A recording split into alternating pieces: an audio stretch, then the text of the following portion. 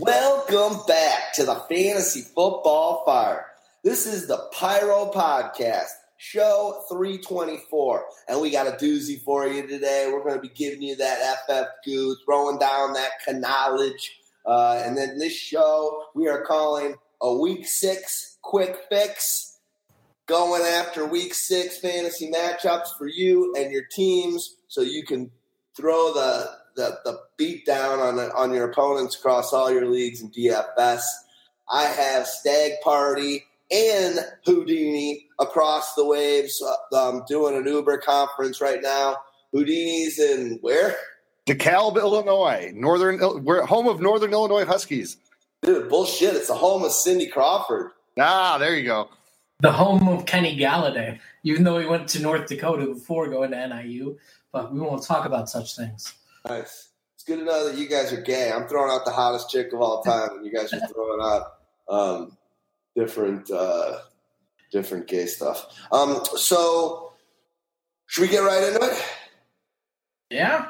We got a good matchup right here on Thursday night. We got an interdivision matchup, one of the most heated rivalries in sports. Philadelphia Eagles, New York Giants. There is some bad blood, and we're going to see some of it. The Eagles are coming off a tough loss at Minnesota. They're both sort of underperforming teams right now. You've got the Eagles sitting at 2-3 and the Giants sitting at 1-4. And it's a game that each team needs a win badly, or else changes are going to need to be made. And the Eagles are coming off a bit of a Super Bowl hangover, but they are getting Carson Wentz back, and he is looking healthier and healthier by the week. We did see some of that agility and tackle breaking in the pocket that made him so great last year, but it hasn't quite all come together on the field. And then early this week we've already got news that Jay Ajayi is going to be out.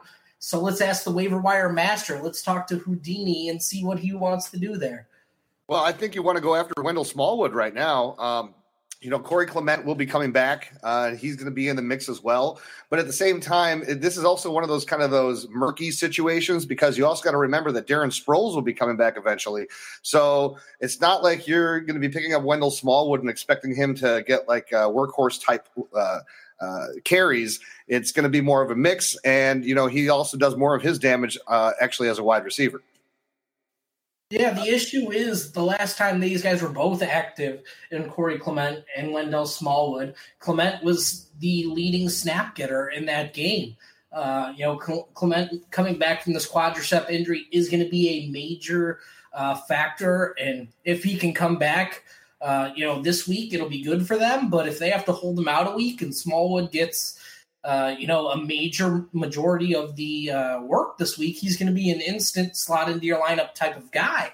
But the issue is when everybody's back and healthy, we know this is going to be a bit of a committee, and you're going to have to account for that. And it's hard to see one of these guys getting more than maybe 12 to 15 touches in any given week in terms of regular game script. But when it does get out of hand and maybe the Eagles get the lead, maybe a guy like Smallwood's the guy that uses the late game hammer in order to bring home a victory. Some of the news that came out today is that the Eagles have reached out to the Buffalo Bills to go and claim what was once there. Chip Kelly traded away LaShawn McCoy because it didn't fit his system, or he wasn't a good locker room guy for what he was trying to build. They're obviously needing a stud running back. Think that they're a Super Bowl repeat type of team. Do you see that trade happening, Deanie? Do you think that thing can go down, or do you think this is just a world of fantasy football heads that are trying to make some news? Well, I think there's always fantasy football heads trying to make news. I mean, it's interesting. I don't think that McCoy would have a problem coming back to Philadelphia, being that Chip Kelly is no longer there. What are the odds of it actually happening? I don't know. I mean, what are they going to have to give up for him? Is Buffalo willing to just turn everything over and start over? I mean, honestly, they kind of need to, because LaShawn McCoy is not going to be the long-term answer at running back for them with Josh Allen. So, if they're able to get a good haul, maybe it becomes interesting and maybe it becomes something they think about. But my odds of this actually happening would be about 20%. Yeah, I'm a little bit higher than that, because this is a team that's built for the future in the Buffalo Bills, and they need all the draft picks they can get. So whether you're getting a mid-round pick, in the 4th or 5th round, that's still worth getting out from, under LaShawn McCoy, especially when you're not really, sticking to him as a bell cow right now. What kind of value is he bringing to you, getting 12 to 15 looks a game, as opposed to those 20, 25 touches he was getting over the last couple of years there. He's been sort of phased out already, so why not see what you can get, improve your draft capital going forward, and potentially help out the Eagles, because it doesn't much matter to them. They're not going to be there in the NFC playoffs. Yeah, although he did get a heavy workload this week. He had 24 carries this week. Yeah. Well, they basically ran the ball all day long. I mean, Josh Allen only attempted 19 passes in that game, and they ran the ball 38 times. Yeah. I mean, they're mixing them in there with Chris Ivory, and, they're using a lot of different pieces here to make the run game work. But, yeah, I think there's a good shot. And if it's not him, maybe, a guy like Carlos Hyde, who looks to be a little bit superfluous in Cleveland. Then there's been the bigger talks of bigger fish like Le'Veon Bell, David Johnson, and nobody really is expecting those deals to go down at this time. But let's bring it back to this game now. When you look at Johnson, yeah, there's been a little bit of talk about it, but that would be incredible. Well, quickly, let's go over to your guy, Ertz. Obviously, I'm eating a little bit of crow on him. Right now, Ertz is on pace for 131 receptions and just under 1,400 yards. If he keeps this up, kind of going beast mode all over the place, I think, isn't he going to try and be the 3rd wide receiver ever to catch 10 passes and have over 100-yard game in 3 straight? I think he's done it 2 in a row, and he's going for 3. Pretty impressive right there. That includes receivers. He would be the 3rd ever. So Ertz still going to get it done in this game against the Giants? I don't know why you wouldn't think so. I mean, with Carson Wentz back, he's been just the favorite target for him. And you're still, Alshon Jeffrey is getting involved, but him coming back actually opens things up more for Zach Ertz. The person that ironically has been hurt the most is the guy that was kind of their star in the beginning is Nelson Aguilar. He's kind of taken a back seat now with Wentz back under center. Yeah, I agree. Usually the way you want to attack the Giants is with your tight ends, get them on those linebackers, and you have favorable matchups. So that's something I could definitely see them doing with Zach Ertz. He's sort of the centerpiece. He's one of only 3 players with the streak of, 100-yard games right now when you look at Adam Thielen, DeAndre Hopkins, and Zach Ertz. But looking at the other weapons here, I do agree that, Nelson Aguilar is more of a flex play right now. But you probably can continue to play Alshon Jeffrey. They are targeting him deep down the field. They're giving him jump ball opportunities, and they're giving him looks in the red zone. So those are all 3 things you want for your wide receivers. So get Alshon Jeffrey in as a wide receiver 2 or wide receiver 3 into your lineup. Cool. Let's move over to the New York Giants side of the ball. Obviously, a lot of OBJ drama happening in that little weird with Lil Wayne video and the post-game. Shermer kind of getting a little bit antsy. But they did lose, kind of a heartbreaker on that, 63-yard field goal that would have made it from 75, it looked like. I mean, that thing had some distance still. That was a tough loss for him. Who knows? He says he kind of galvanized the team. Everyone kind of stepped up their game a little bit. Can they keep going on this? Is there a crack in the armor? What are your thoughts for the Giants? I guess start with Saquon, who I think he's got 4, one of the first guys ever since Adrian Peterson and Hunt last year to start his career with 4 straight 130 or 100-yard from scrimmage games. So he's starting out strong.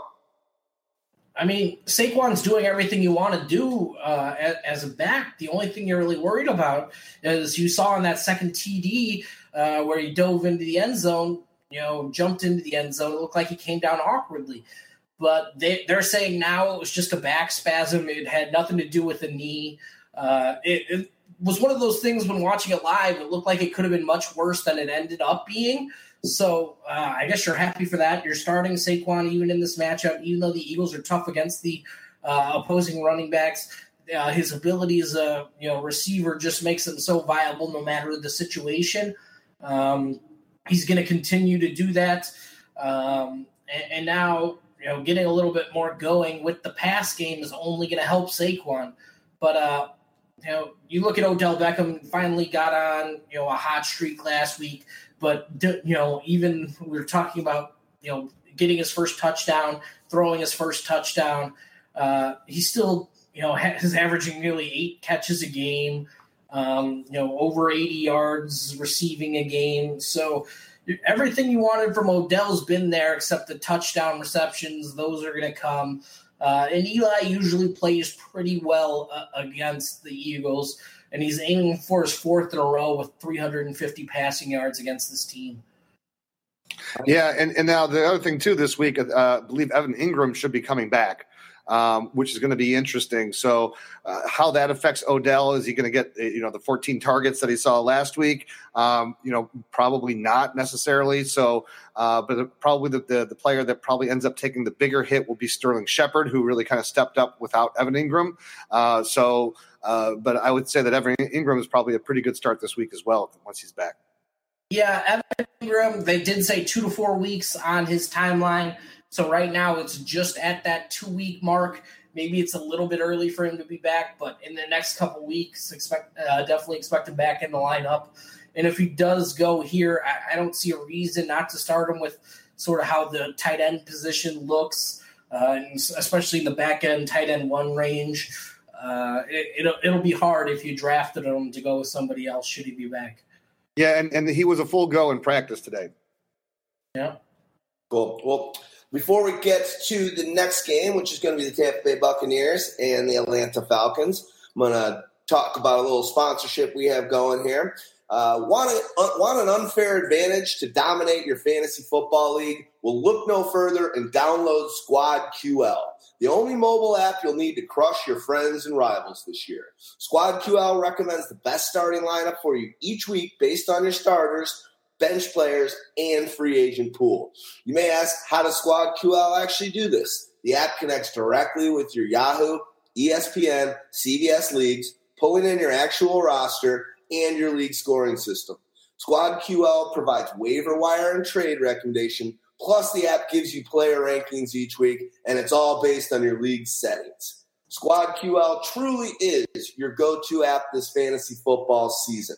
Head to squadql.com to download Squad QL, your all-in-one fantasy football manager. Squad QL, I've said that word a lot over the last 40 seconds, is brought to you by the creators of RotoQL, the leading daily fantasy lineup optimizer, trusted by 100,000 DFS players. You can also download RotoQL for free for both Apple and Android.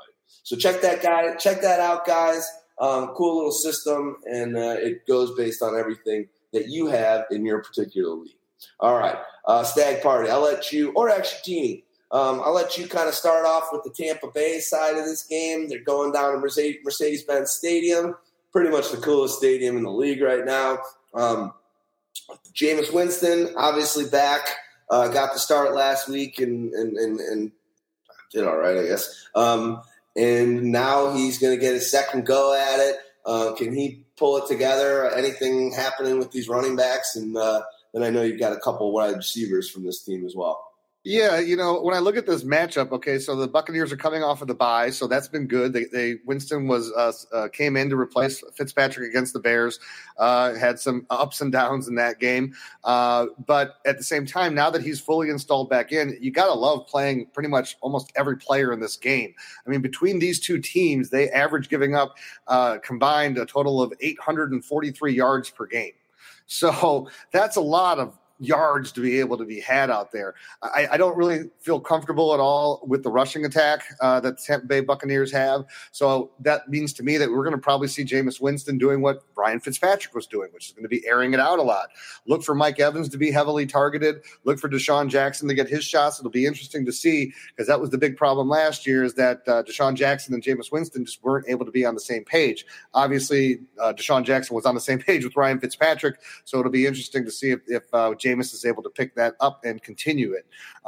As far as some of the other guys that are out there, like Chris Godwin, this is a game that you can maybe even think about him as a flex if you're in a tough situation. Maybe you lost Michael Thomas for the week on the bye. We didn't mention the bye weeks, right? It's the Lions and the Saints. Yep, Lions and Saints. So, I'm all over this matchup. This is one of those ones. This has got to have one of the highest point totals for the over/under, I would imagine, on the week. So, got to feel good about this. Yeah, going along with what Houdini said, we hope you pick up Jameis Winston last week, maybe during that sort of bye week zone that you had, because now he comes into this offense with a week of rest, a week of practice. And this is a great matchup for him. The Falcons have lost players all along their defensive, line, linebacking core and safety core. So this is a great matchup for pretty much everybody, as you mentioned. Mike Evans, over his last 7 games versus Atlanta has 640 yards, 42 catches, and 6 touchdowns. So you're definitely looking to get Evans into your lineup, agree on that Deshaun Jackson thing. We've got to remember that we haven't really seen a big sample size of, Jameis Winston working with this play caller in Todd Monken, because he's been going deep down the field more often than any other, coordinator in the league with Ryan Fitzpatrick at the helm. If that continues with Jameis Winston and his deep ball accuracy, is improved, it could be good things going forward, especially when you get a lot of matchups against the division, down the stretch. When this is a division that doesn't really play any defense right now. So, along those lines, I do agree about Deshaun Jackson and Chris Godwin, but the one guy that needs mentioning here is Cameron Brate, because you're going to be without O.J. Howard, and that opens up a major void for Brate to play nearly 100% of the snaps, be on the field at all times, and we know how good he is in the red zone. He's already got 2 straight games with a touchdown, so this is a great opportunity against the Falcons, whose system does allow some receptions to the tight end position, to the running back position, for Cameron Brate to potentially find the end zone. So if you're desperate for a tight end, that's a guy that needs to be, picked up and owned. For sure. How long is OJ supposed to be out for? I know they're going to sit him this week, but is this like a week-to-week thing, or is this more of he's on the shelf for a few? Well, at the time of the injury, it was another 3 to 4 week type of deal. So that's right. But he did get a bye in there. So there's one this week's too. So maybe you're without him for another game or two. I'm interested to see, as Houdini kind of brought it up, like if Deshaun Jackson can get it going with Winston. Deshaun's off to a hot start. He's the 14th ranked wide receiver right now in points on the season. Basically tied right there with Galladay, and he's ahead of Evans. Is on his own team, ahead of Lockett, guys that are having Julio Jones, Schuster, guys that are having good seasons as well, which is amazing that he's the 14th, because he's doing it on such little volume. He's only got 22 targets on the season, which it actually equates to like the 61st wide receiver in targets. But yet, with so little opportunity, he's still getting it done on the 14th. So if he can keep this going on with Winston, it could be one of those renaissance seasons that Deshaun Jackson, kind of hasn't had in the last few years. He used to be basically every other year he would be a top 5, top 10 fantasy guy, but he's getting up there in age. So excited to see. Hopefully, I'm hoping that Winston can kind of turn this thing around, and they got a lot of weapons. They obviously got to figure out a way where Ronald Jones, the second or third, whatever the hell delineation is, he's got to start getting going. And I think he's a guy that if you got deep benches or you got some issues at running back for various reasons, he's a guy that's going to start getting a bigger load, a bigger workload. And, if he can start producing it can't be much worse than what Peyton Barber's been showing us. Quiz is nothing more than a tertiary guy in specific settings. So Jones was a second round pick or whatever. Been kind of a bad story and bad vibes following him throughout camp and through the season. He's just having a hard time grasping it. But at a certain point, hopefully he's learned it by now and knows the plays, knows the book, and he's going to get some opportunities. So it might be a guy that could be a second half of the season kind of gem for you. And we've seen that happen many times with some of these rookies that come out of that are drafted high and come out of nowhere. So let's move on to the Atlanta side of the ball. Falcons, Ryan getting it done. Where does he sit? I'll let you kind of Houdini, if you want to drop in and talk about these guys for a bit, and I'll put some points in and Staggs, whatever you want to throw down on the Falcons. Yeah, well, I mean, the Falcons are coming off of a rough week where they kind of got trounced by the Pittsburgh Steelers. Matt Ryan held under 300 yards, only threw for one touchdown. The leading receiver on their team was Austin Hooper. So, go figure. So you got to look for this to be kind of a right the ship type of a week. You're going against a horrible defense. You're going to be able to throw the ball all over the field. Julio Jones is a fantastic start as always. Calvin Ridley becomes a great start in this one as well. Devonta Freeman, he's been, in his last 5 games against Tampa Bay, he has 573 scrimmage yards and a rushing touchdown, and has 100-plus scrimmage yards in 4 of his last 5 meetings. So, Tevin Coleman is the guy that I think at this point in time now starts to really just fade away. We saw that last week. They were basically sharing the workload, and I expect Freeman to take a more of the lion's share this week. Yeah, it all really comes down to how healthy is Devonta Freeman, because the 8 to 10 touches he's been getting in his 2 healthy games, healthy in quotation marks, so far this season just is not enough volume to get it done, no matter how efficient he is. So that's my overall worry, because right now it looks like this passing game is humming. And against Tampa Bay, you definitely have open, spots in the passing game. So that's a way I think they're going to exploit, and that makes, Julio wide receiver 1, Calvin Ridley a wide receiver 2, and Mohamed Sanu a wide receiver 3 or a flex play for you this week. Mohamed Sanu has been coming on strong with a touchdown or 100-yard in his last couple games. So if all those guys are combining, it becomes one of these powerhouse offenses. They just need to get a little bit more from the running back position.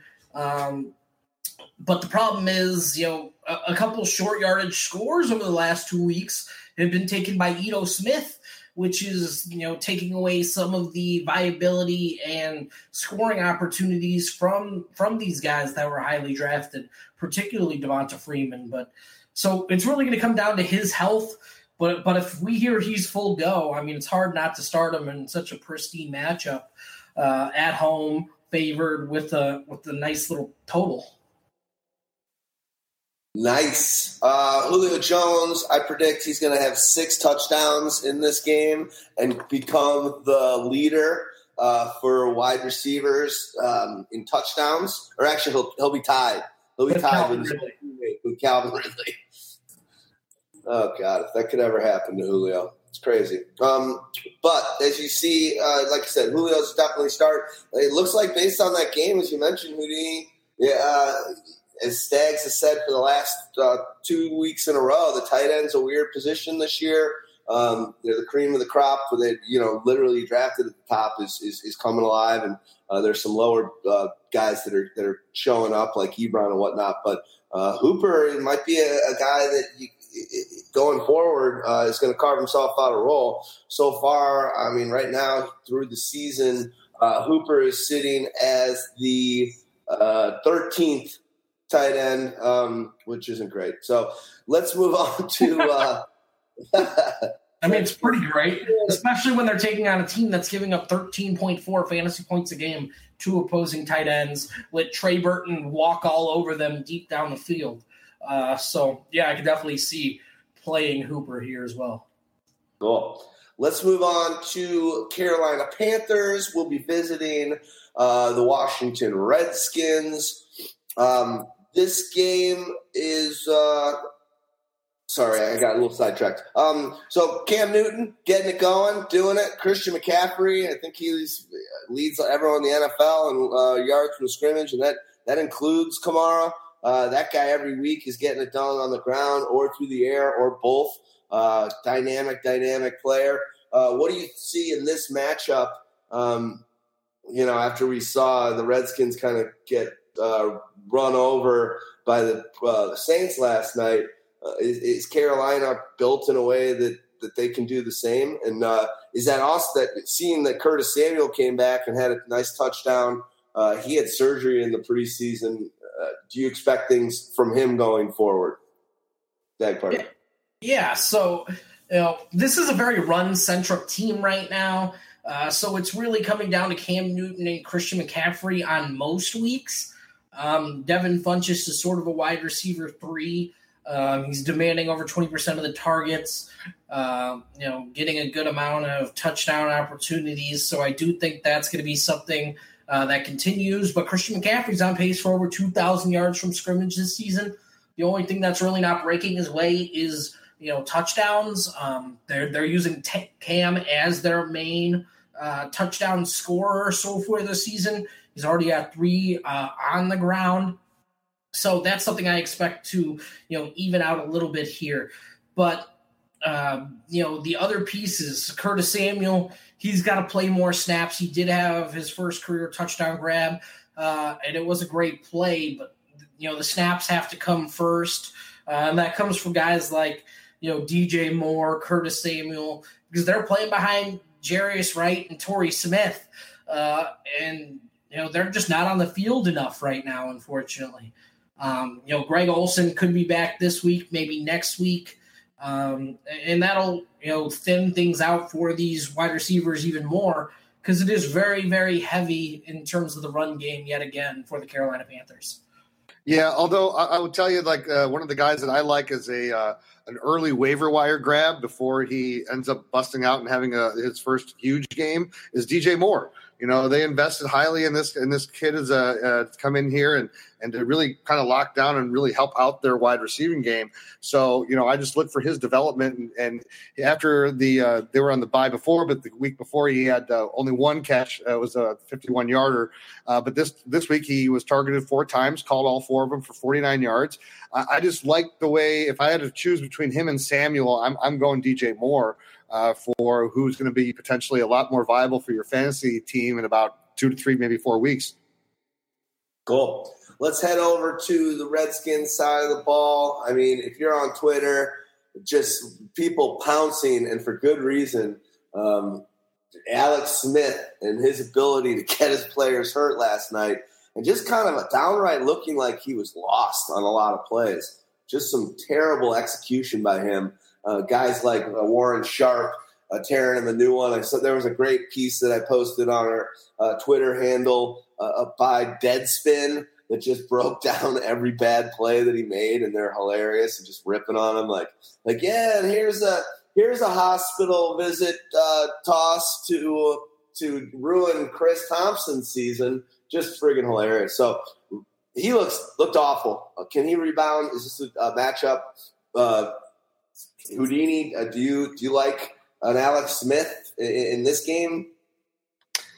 No, I don't. I look at this as I think it'll be again a more of a game control type of a game for him. I don't see the potential for as many of the deep shots. Alex Smith is owning his check down Charlie reputation, so he's only averaging, he's not throwing the 350 yards or and it's, I look at his stats last week. So, it was horrible. 20 from yesterday, 23 of 39. So they threw the ball a lot, but only 275 yards. So, when you're looking for what's like the long pass, he had one long pass of 42 yards, and then everything else was kind of more into the shorter range. So, no, I'm not. Granted, they're at home, and I think that makes a difference. But at the same time, I know I'm not buying it. Do you think Stagg Party heading over to Jordan Reed and some of these receivers? It's been a barren landmine, especially for Jordan Reed. Everyone's like, "Oh, Jordan Reed's healthy, he's great." Looks like that was the case when he had Kirk Cousins, and now you're seeing Thielen and mostly Diggs as well be the beneficiary of that Cousins, locking in on him and being able to just kind of fuck it and chuck it and fit it in those windows. Are you worried long term for Jordan Reed? Big time? Is he just basically maybe done? Injuries and age have caught up to him, or in this matchup, could it be a good one?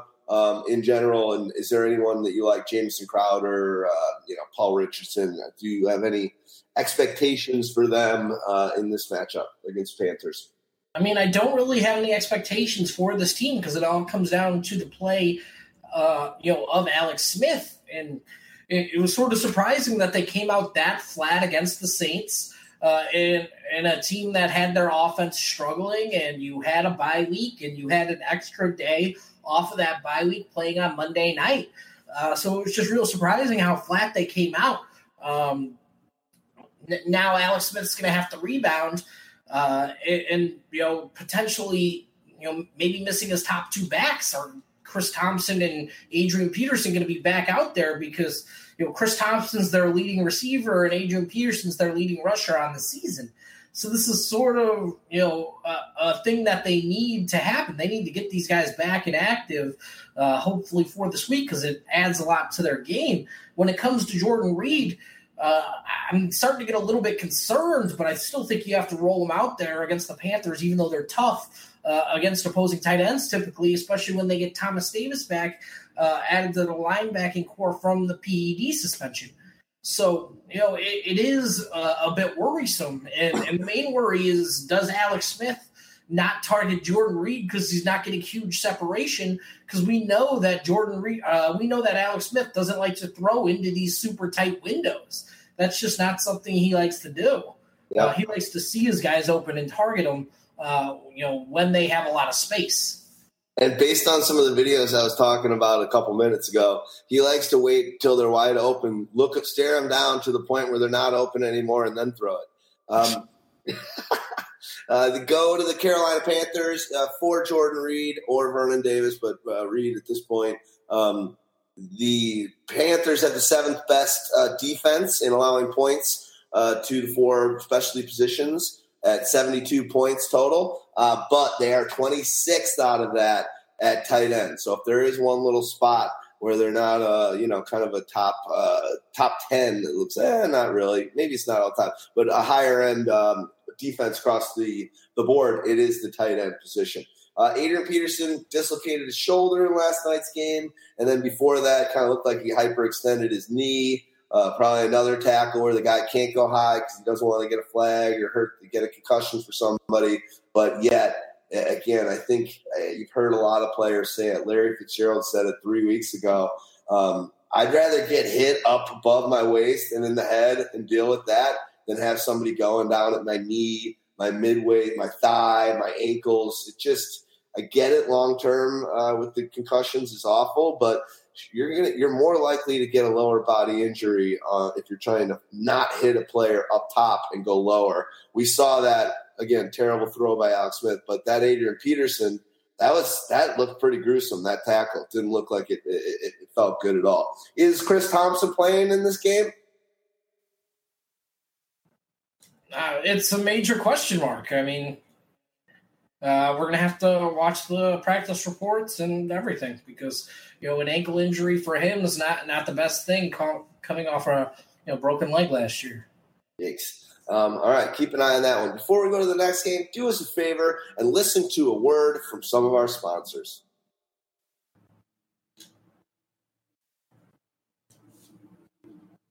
All right, the Seahawks and the Raiders, and they are in London. So I think this is actually one of those great London games that is played in the evening over there, so you don't have to wake up at 8:30 to see it. What's that? I said, thank God. You also don't have to worry about getting up in the morning and to check and see if there's somebody injured and get them out of your lineup. Yeah, the NFL finally realized, like, let's just have the games in the late afternoon, evening, or whatever the fuck time it is over there, and just so that we don't have to have these people get up and ruin fantasy lineups. I think that's exactly what Goodall was worried about. Well, you know what, though, too, especially with this matchup. Imagine if you had to be an early start, and these are two teams that are on the West Coast. True. Isn't the next one in London pretty awesome? Isn't it like is it the two? I think it's the Kansas City Chiefs against the Rams or something.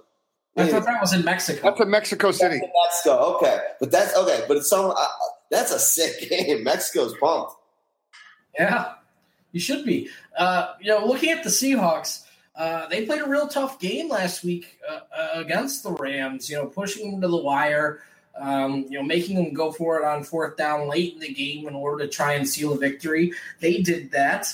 The run games, gotten them going a little bit. They've gotten Chris Carson back and healthy, and he's looked effective. And then, they're mixing in Mike Davis as a secondary back. He's got 3 touchdowns over the last 2 weeks. Carson's got 116 yards last week. He had a 100-yard game previous to that. So he's, one of the guys streaking in 100-yard games, and he's averaging, a robust 4.6 yards per carry. And that seems to be working, although it's not making their offense, really any better, like they like to keep saying. But, they did mix in a lot of play action last week, and that helped. They ran, a ton of play action, and it really opened up some holes for Tyler Lockett. And that's something I can continue seeing. And, Lockett's been playing great this season. It's nice to see after they rewarded him with a big contract that he's playing well. Doug Baldwin's, playing hurt, gutting it out. In this game, it's a little bit better matchup for him. I do like, his potential to have a nice rebound game here, and I do think people are going to be a little bit scared off of him. We did see the emergence of, David Moore, who, basically stepped into the role that Brandon Marshall was playing and caught 2 touchdown passes. So, that's something good for him. And then, Vanette's doing 5 for 50 or some shit. Yeah, the thing that I have a problem with is I'm a Russell Wilson owner, and it's just been so frustrating. He throws 3 touchdowns this last week, but he only throws for 198 yards, and on top of that, he didn't give you any rushing yards. So, but when I look at the matchup, I really feel a lot better about starting Russell Wilson this week, just because the Raiders don't really have any type of a pass rush, and that's been the one thing that has been so scary for Russell Wilson. And last week he was only sacked twice, amazingly, by the Rams defense. So I think it should be another one of those where Russell can get a little bit more comfortability in the pocket. It'll be interesting to see if he can generate more passing offense. But again, they only threw the ball 21 times last week, and they ran the ball, 32 times. So I got to imagine that that's going to kind of flip the script a little bit this week. So I don't know. I don't think that they're going to have to be running the ball as much, and it'll be interesting to see how this game actually unfolds, because Derek Carr has been throwing the ball all over the place too, but we also saw Marshawn Lynch start to show a little bit, and if this becomes a run game, it could be a quick time of possession where it's like we're through the quarter in like 30 minutes type of a game. Yeah, I do agree with you there. The thing with Russell Wilson is he's got a hip injury that's been on the injury report the last couple weeks. So it doesn't look like they really want to be running him all that often. And that's one thing that gives, his fantasy viability a major boost. Without that, he becomes a much more average fantasy quarterback. Well, before we go over to the Raiders side of the ball, I need a Valverde. All right, the Raiders going back to what they're up to. Derek Carr, just all over the place this season. Lynch kind of is getting a ton of action. Amari Cooper is good one week and the worst in the league the next. What do you have? One target last week. One target. Yeah, so it's just brutal. It's just brutal with him, and in all honesty, just with the mentality, the temperament, maybe more so with John Gruden. He's kind of already on a somewhat regular basis testing Carr, almost throwing him under a bus, media wise. And I wonder if this is something that it's going great now. I know Carr likes probably the tutelage and the tough love stuff, but.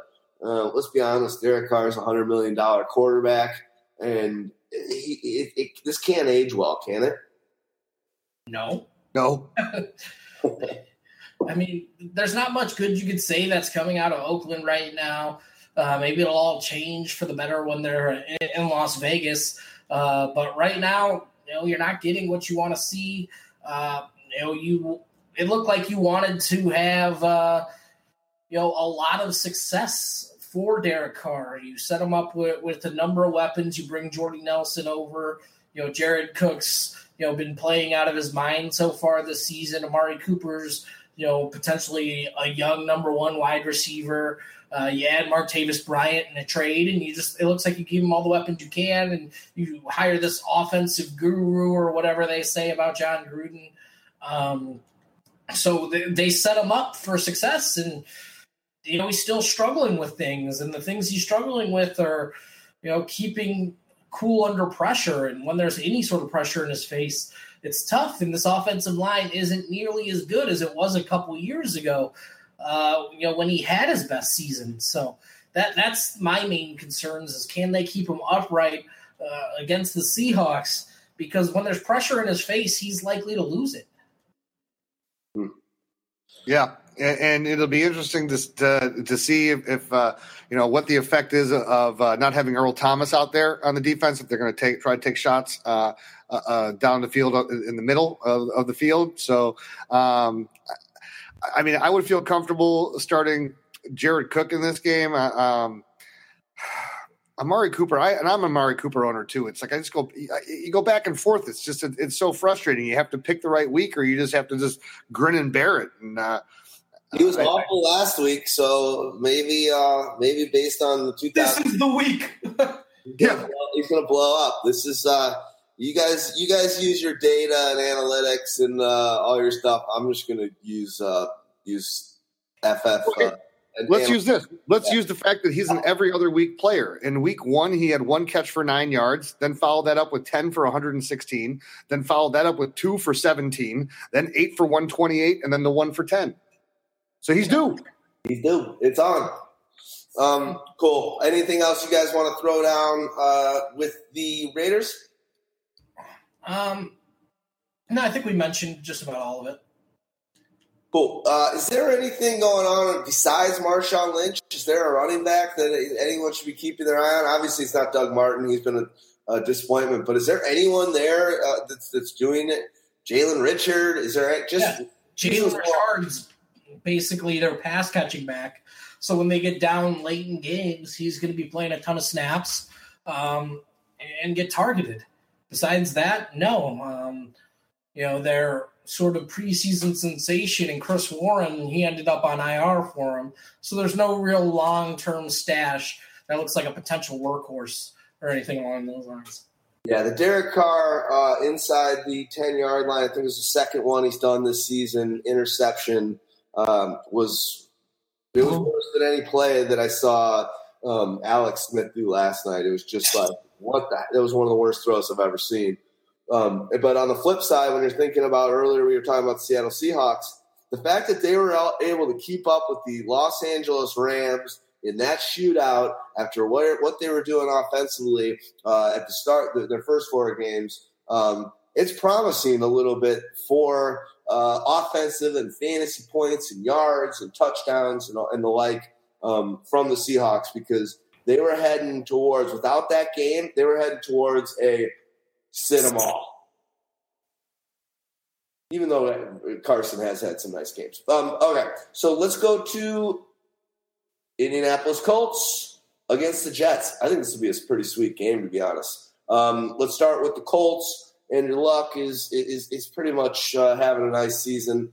It seems like he's going over 300 yards. Last week, he was over 300 and 3 TDs, and that was without T.Y. Hilton. Hines is obviously the guy there. Who knows when Mac's coming back? But Hines is getting the snap rate out the wazoo over the rest of the guys. Even with Turbin coming back last week, he's just definitely the guy that they feel most comfortable with at the current moment out of the backfield. Is Hilton coming back this week? Staggs, I'll let you kind of talk about this and then run with anyone else, and Houdini pop in as you feel fit. Yeah, so T.Y. Hilton could be back this week. He's going to be one of those situations where you're just going to have to follow the injury report. I'm not a doctor. I don't have any good, great insight for you there. But talking about the rest of this team, Andrew Luck, this is sort of just to spread you out and pass the ball offense, use the pass game as an extension of your run game. And Nyheim Hines is the guy who can catch the ball out of the backfield. So when they're going spread you out throw mode, he's definitely the preferred target.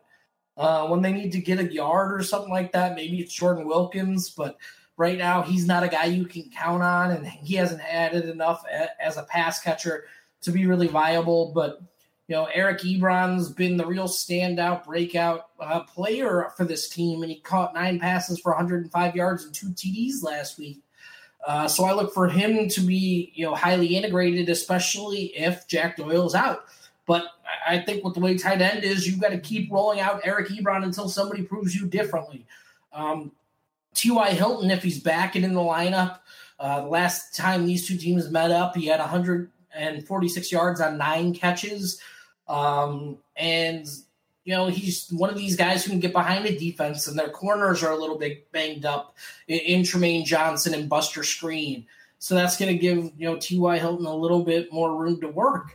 So I think you're starting Ebron in PPR. You're starting Hines. I think you could do a little better in standard leagues. But then, the rest of the guys are off on the ether unless T.Y. Hilton's playing. Yeah, the one thing though too, Andrew Luck. I think you got to feel comfortable starting him right now. Over the last 2 weeks, he's thrown for 820 something yards, and 7 touchdowns and 2 interceptions. He's attempted 121 passes over the last 2 weeks. He's got 3 weeks on the season with more than 50 attempts. So they don't have the running game, and so they are supplementing it with that short passing game. And, the other thing that's been benefiting Andrew Luck, which was a case in point last week, is that they were playing from behind, and he got all those garbage yards at the end. I got a feeling that this game is going to be a bit closer, but at the same time, they're still going to need him to be the guy throwing the ball at least 45, 50 times in this game. Can I ask you guys a question? So I've got in my big money league, and sorry, but maybe someone else has a predicament like mine. In my big money league, I got Mahomes as my quarterback. I do not have a backup, which is fine. That's not the point of the question. But there's a team that's got Brady, Luck, and he's also got another stud. He drafted like 3 QBs in the first 12 rounds.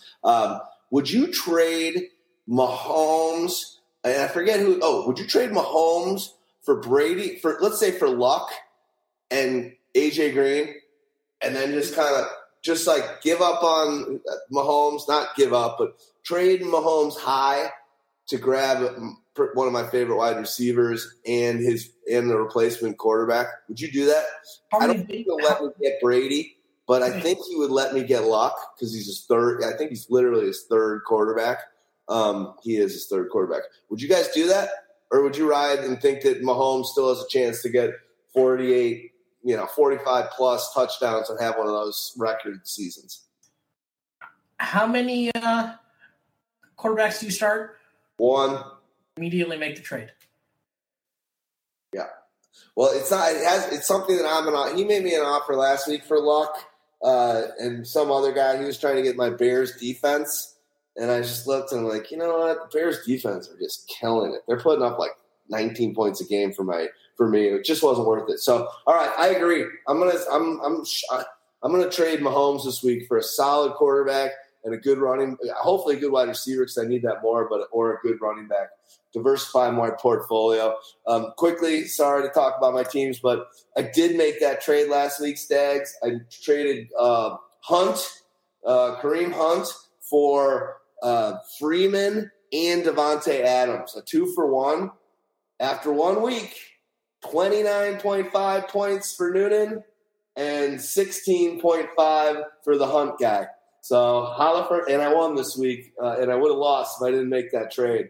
I will tell you, it's exciting to trade, dude. It makes fantasy football so much more fun. And I know, Houdini, you're in leagues that are crazy with trades, and like you have people that are so engaged in your leagues and crazy rules, and sometimes you just got to fold them and live for the future. But man, I just think in general, in a lot of leagues and most leagues out there, and Stags, I'd like to hear what your leagues are like, if they're trade heavy or not. But if you can cultivate a trend or a group of your people in the leagues to start trading and have fun and make cool good trades, like a couple guys that are awesome for a couple guys that are pretty awesome, and whoever wins at the end of the season, best of luck to him. But are you in leagues like that? Because it just makes it so much more fun. Like a lot of my leagues aren't big trading leagues, so to do a trade and feel good about it, I loved it. It's just exciting.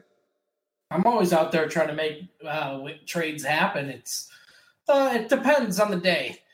I'm always interested in 2-for-1s and making my team better, and teams don't always want to go for giving up a pretty good player for depth, even when they're out of it. And they don't have a guy who they're starting at their flex on a given week. They'd rather just have that known guy at wide receiver. And I've always been that guy, and then I'll let Houdini jump in. I like to have as many top-tier guys as possible, but, man, yeah, it felt like the right thing to do, and I think Freeman will come around. I agree with Houdini. You're going to start seeing Tevin Coleman kind of go off into the ether a little bit.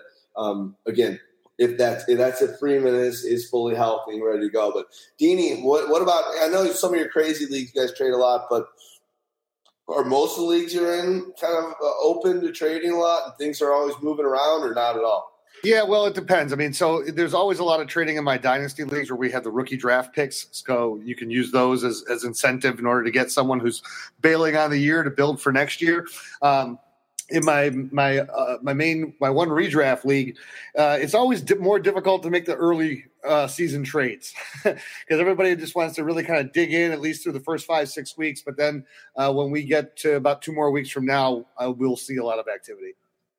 Nice. All right, let's go over to the Jets side of the ball. After a slow start, after a great first game, Darnold kind of went into cruise control. Did not look great over the previous few games. Comes back, started slow in the game against Denver on Sunday. Started real slow. It's like, Jesus, this guy just can't. And then all of a sudden went on a 3-touchdown explosion and restores everyone's faith. Stagg Party, if you want to kind of drop in on this. Sam Darnold, obviously we saw a lot of great things from their running back situation. High yards, low volume, and both Crowell and Powell getting it done. Give us a little thought and drop some knowledge on our domes for what you think and could foresee the Jets doing against the Colts in this matchup. The Colts haven't been an absolute walkover on defense like we may have thought they were early in the season. They've been pretty good, average, at best, but not the absolute worst. But I look for Isaiah Crowell and Bilal Powell to continue to split work, continue to both be involved, and I do think Crowell is going to have some big plays. But when he's not having big plays, you've got to be okay if he comes in with the 15 for 60 and maybe doesn't score for you. It doesn't do a lot in the passing game because that's definitely in his range of outcomes. And then. Robbie Anderson was sort of the igniter last week. He went deep, often caught, 2 touchdown passes on, very good throws from Sam Darnold. But, if they're going to continue to keep pushing the ball down the field like that, or at least calling these design shot plays, Robbie Anderson's going to be, a guy who keeps ascending, especially as a guy like Quincy Enunwa is maybe falling back a little bit because they're moving Enunwa out from the slot in favor of Jermaine Kearse on some of these plays. And he's, when asked to play the outside, he's just, not as good and not as dominant as he is playing the inside. So, when they're continuing to push him out, that's something I could see. So right now, I think I'm flopping back and I'm going back to playing Robbie over, Quincy Enunwa. And if Robbie Anderson was a guy who ended up on your waiver wire, I think he's a guy you got to look out for as the season progresses and as Darnold gets more comfortable. Yeah, not only that, I mean, think about it this way. And I'm an owner of both in the same league, both Enunwa and Robbie Anderson of all things. But if I'm looking at both of those two receivers and I'm looking at, well, what makes more sense for me to start on a weekly basis, I'd rather take the shots with Robbie Anderson because the highs are so much higher. And, with the way that Sam Darnold has been playing. I mean, you look at the amount of passing attempts. I mean, he's only had one game where he's attempted more than 40 pass attempts. So only 56 pass attempts in the past 2 weeks. So that to me limits the potential opportunities. But I'll take my shot with the guy who's getting the deep shots down the field. And if they're able to connect on that, and Robbie has proven in his career that that's something he's very good at. Yeah. Cool. Do we want to move on from this one? Sure. Sweet. Sorry. I hate when I do this. The one backfire about being on these calls is I was literally looking and making a trade real time while you were talking. That's like the other day I had a hope. I actually know one of the clients does actually listen to the show every once in a while, but I was in a meeting with a client a couple Thursdays ago. My two people in the meeting on my company were on the other side of the table, and I was on the other one. And I created during the whole meeting, I was like shaking my head and gave my 2 cents on a couple things. I started an OkCupid account, and, and since then I've realized OkCupid sucks, and I'm already off it. So let's go on to the Arizona Cardinals at the Minnesota Vikings. The Vikings are looking like a team that's much better than their record. Cardinals finally get their first victory. Josh Rosen ready to, got his first victory under his belt. So what do you think here? Let's start with David Johnson. He's obviously been a big disappointment through the first few games. Looks like they're making a concerted effort to give him more opportunities. Houdini or Stagg Party, whichever one of you guys wants to dive in on the Cardinals side of the ball. And yeah, so I'll jump in here. So David Johnson has been just kind of depressing to own. But if you look at the bright side, he is scoring you touchdowns. Okay, so he got 2 touchdowns last week. He had a touchdown the week before. He had a receiving touchdown the week before that, and only in week 2 is the only week he didn't score a touchdown. But he needs to get the yards. Where are the long runs? It's just they're not happening. So, and the other problem is that unfortunately right now teams are doing everything they can to stop David Johnson, and they're forcing Josh Rosen to be the one to beat him. And yeah, they got their win last week, but I mean, Josh Rosen really wasn't all that phenomenal, only completing 10 of 25 passes for 170 yards and a score. And that was a huge score for Christian Kirk, you look at Kirk as maybe the one guy on this team that maybe has the potential to crack some lineups in about maybe 3-4 weeks as he starts to improve. But I really, it's hard to really feel comfortable starting anybody outside of David Johnson. And with David Johnson, you've had to temper your expectations on the yardage. Yeah, I agree with you there, Deanie. The main problem is this team is flat out just they're running David Johnson up the middle.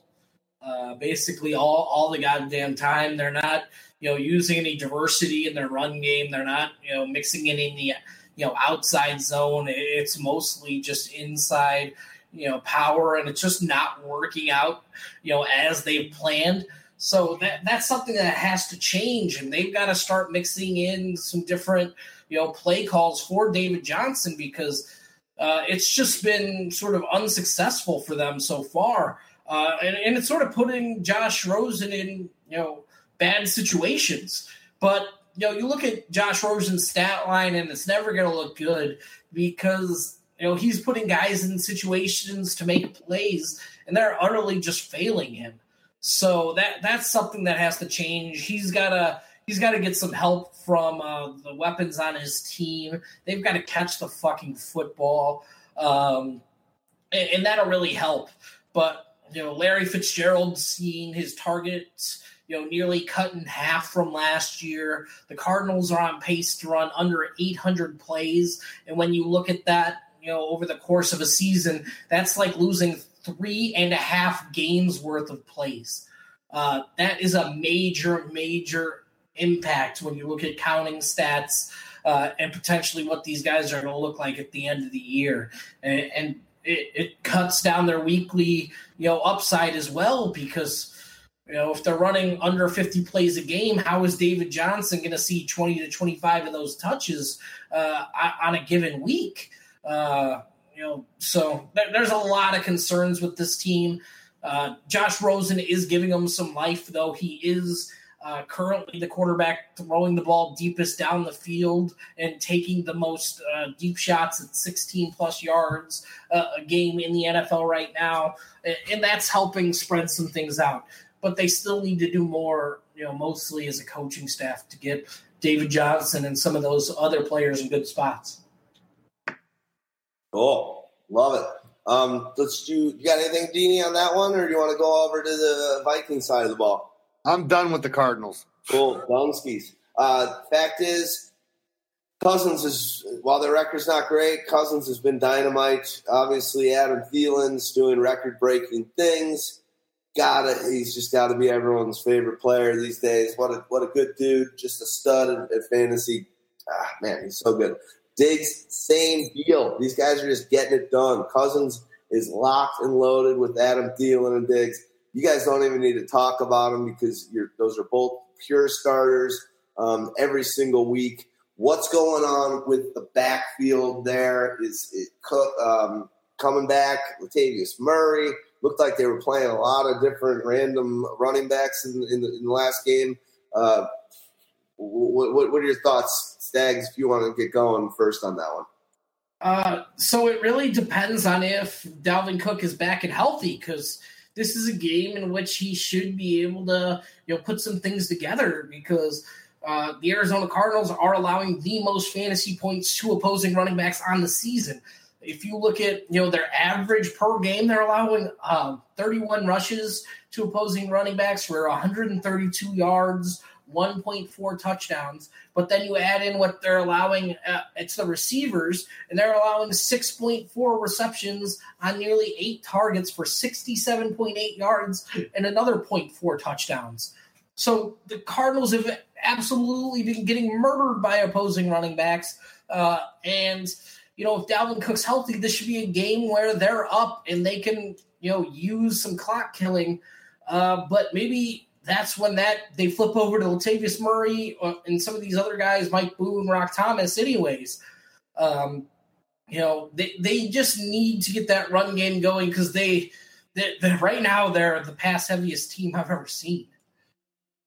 Yeah, I mean, and you could tell like last week when you give Stephon Diggs 2 carries, you're doing whatever you can to try to generate something out of the running attack.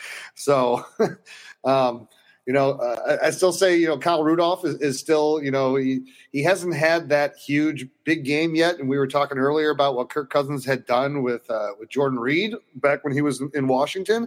So this is one of those games. I'm not sure where the Cardinals rank against tight ends, but this is one of those games too where I think because Thielen has been doing what he's been doing and Diggs is doing what he's doing, and just the way that they've been chucking that ball all around, I think this might be one of those sneaky weeks where Kyle has a really nice game and can get a touchdown and over 70 yards. They're ranked, just so you know, the Cardinals against tight ends are 14th. They allow 6.6 points per week. Anything else you want to say, Stagg Party, on going on the Vikings, or should we move on? No, I think we're good there. Cool. All right. Before we move on to this next game, do us a favor. Help us keep the lights on.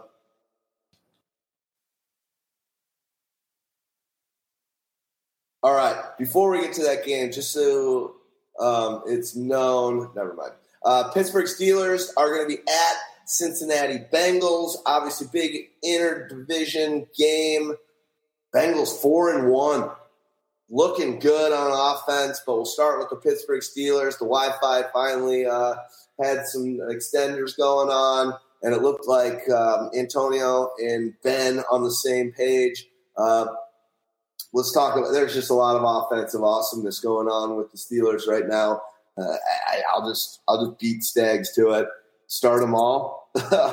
They're all – start them all. But let's, Houdini, if you want to throw down on the Steelers and what you've seen, a lot of drama going on a couple weeks ago in that locker room.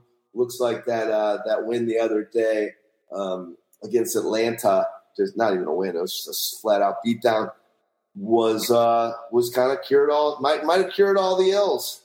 It was a slaughter.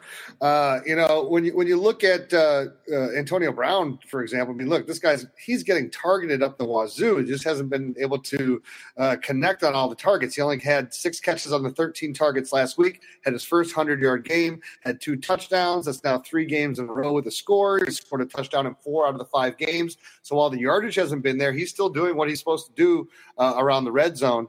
And, again, I agree. This is a matchup that you really got to feel comfortable. It's a division matchup. These teams tend to have some really epic type of games when they get together. Obviously, having looking at the running attack here, when you got James Conner, who had over 100 yards again last week and 2 touchdowns and added 75 yards receiving. It'll be interesting to see if they're going to be able to run as effectively against Cincinnati. Cincinnati now with Vontaze Burfict back, that defense looks a little bit stouter. Expect Juju Smith-Schuster to bounce back. He only had 34 yards last week, but he also scored a touchdown. So this is one of those games where I agree. I'm all in. Yeah. James Conner's in your lineup until Le'Veon Bell is back. There's been word that they're even going to split work once Bell gets back into the lineup. That's something I'm going to have to see to believe. But until then, it's hard not to like what you're seeing out of these teams right now, especially on the offensive side of the football. Pittsburgh, their ability to run the ball last week really set up the play action game. And they've got a variety of players that can make plays. And even Vance McDonald really didn't, step up in that area last week because they didn't need him.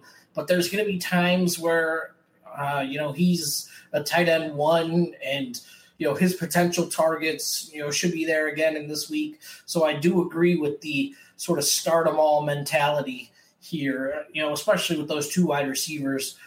You're rolling them out on a weekly basis until things have changed. And then, Big Ben, even just despite being, on the road here against the division opponent, you're lining him up as well. Lining him up. The quick thing I'll mention, Nate Hamilton on Twitter at DominateFF. Good follow there. Mentioned Le'Veon Bell's first 5 games of 2017, 102 rushes, 27 receptions, 3 TDs, 515 total yards. James Conner's first 5 games of this season, 84 rushes, so more than 20 less, 18 less, 22 receptions, 5 less, 5 TDs, 2 more, 581 yards. I'm not going to do the math, but 60-ish yards more than Le'Veon Bell through the first 5 games. You can play around and move stats in any different direction. I kind of agree with you, Stags. I'll believe it when I see it that this is going to be a committee when Bell comes back. But is maybe there a story and a truth to those people that think that the running back is a easily swap-outable position?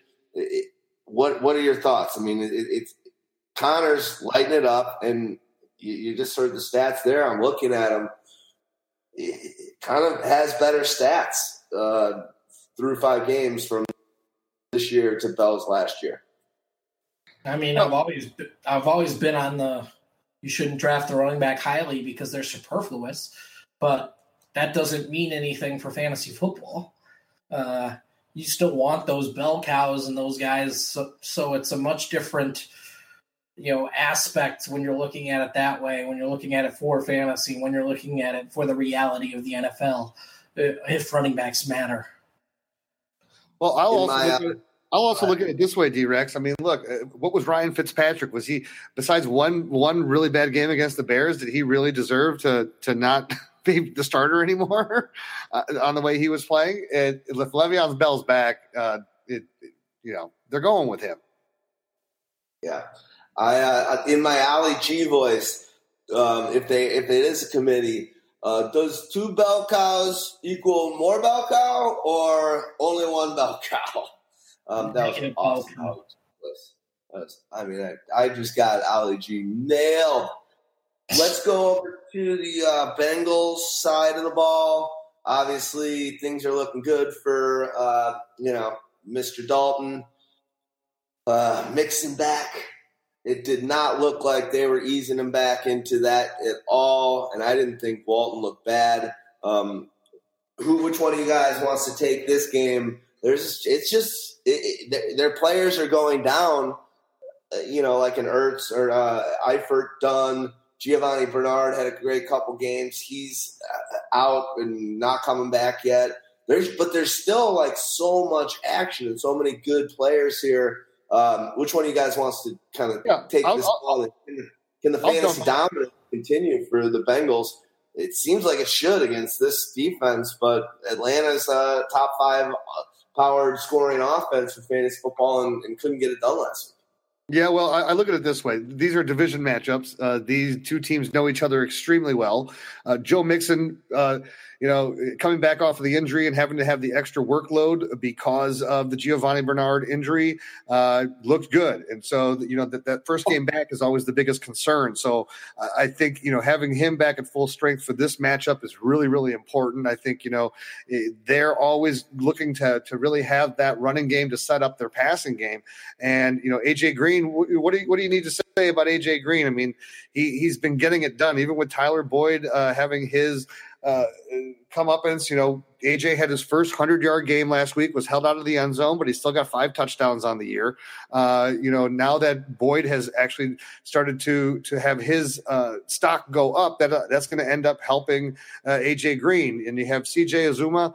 He only had the 2 targets, but he caught both of them for 43 yards. So he looks like he's going to be, having a bigger role here as well in the passing game. But and Andy Dalton has been pretty consistent all year, and he's had some pretty decent success against Pittsburgh. As we remember some big games with AJ Green and him in this matchup. So I would say I'm locked and loaded on those guys. I mean, I'm in different leagues. I got Joe Mixon going for sure this week. I got AJ Green 100%, and Uzoma. I'm going to have to make a game time decision between him and Hooper, but I went with Hooper last week, and I may stick that way this week. Yeah, I agree there. Joe Mixon's been, doing it in both, the rushing and receiving game. Over his last 4 active games, he's got over 90 rushing yards in each. They're giving him the ball 18 to 20 times as a rusher and getting him involved, 3 to 5 times as a pass catcher. And that's given him a lot of fantasy viability. So, Mixon should be in your lineup every week, especially in the absence of Giovanni Bernard. They're doing a lot of good things and moving AJ Green around the formation, using him in the slot to pull off better corners off of him, and it's working. And they're just using his talents to the best of their ability right now, and it's great. I also think Stagg Party, I think we can't underestimate, and I don't think you are, but can't underestimate how good Tyler Boyd is. It's been the same thing with Julio Jones. Get Julio Jones someone else that can take some pressure off him. We've been saying what AJ Green's been able to do with his wide receiver twos since he got in the league is nothing short of amazing. I think Tyler Boyd is just that good, and they have to worry about him that much. And finally, and I still think that Dalton likes to go to the AJ Green, but now Dalton doesn't have to friggin' lock in and be like, all right, we know it's going to AJ Green this one, because where else would you put it? Boyd's making those catches, and it's opening up everything. And let's be honest, with Joe Mixon back there, he hasn't even, in my opinion, scratched the surface of having a really good game yet this year, or in many ways over his career going back to last year. Things are about to start getting nutty for that guy. I think he's himself, even being in an NFL game, he's really finding himself, I feel like, almost on every play. He's a passive runner in that Le'Veon Bell way, where he takes his time, lets the play unfold, and sometimes that bites him in the ass for sure. But he just looks good. It looked like there was on Sunday there was one run where he waited too long, and I think he cost himself a touchdown by about a yard. But Mixon and that offense, it's looking pretty right now. And where do they sit? I don't have the differential. Their total offense is 6th right now. So, and what I'm referring to, just so you know, you can use these same exact tools. It's a weekly piece that Pyro promo here that Stagg Party does, and it's the Pyro Fantasy Power Rankings posted this week's today, post week 5, and get after it, check it out. Shows you how many points each team is scoring at QB, running back, wide receiver, tight end, defense, and kicker. But it also, on the flip side, shows you how many fantasy points teams are allowing. Really, really at each of those positions as well. Really cool for you if you're ever on the fence between one guy and another in DFS or on your bench and starting lineup. Love that piece. Anything else on this one? You guys want to go on the wide receivers or anything else for Bengals, or should we move on? No, I'm good. Hey, we're good. All right, let's go on to the Chargers are at the Cleveland Browns. And the Cleveland Browns have, won 2 games in a row? And that's pretty amazing. But we'll start with the Chargers. Beating Oakland, like always, over 400 yards of offense per game. Just everyone looks kind of great. When you're seeing Keenan Allen getting jet sweep opportunities, you are looking at like, all right, this team just doesn't give a fuck. Anyone, Stagg Party, you want to start with the Chargers here? I mean, Phillip Rivers is having a career year, just sort of going unnoticed because, there's a lot of quarterbacks, really ascending, but Phillip Rivers should be talked about, as an MVP candidate because he's adjusting, playing without Hunter Henry, and, he's using the running backs more because of it. In the pass game, Keenan Allen, hasn't had a dominant game yet this season. He's still been, very good, and getting 70 or 80 yards pretty much on a weekly basis. The issue is that overall blow-up game potential from him. We want to see it, and we just haven't recently. And it's because, Melvin Gordon's been, very effective at finding the end zone. And Austin Eckler, he seems to make a big play every time he touches the football. Yeah, you look at the situation, too, and I look at the fact with Melvin Gordon and Eckler doing everything that they're doing. They're both Eckler's a viable start every week as a flex, at least. And with Keenan Allen, obviously you're locked in there. But my question comes down to the Williams boys, Mike and Terrell. And the problem is that no one has really separated themselves from the other. So they just seem to be eating into each other's potential production. And a lot of those passing yards are going to Gordon and Eckler. So I start Gordon, Eckler, and Allen and Rivers. And I'm bailing on the other guys. No, I agree. I love the William boys. I think anyone with the last name William calls their balls the William boys. Willie's boys. What did I interrupted you for that? Valverde. Yeah, I guess the main issue here is, the Cleveland Browns defense is, pretty tough. They can get pressure on the quarterback.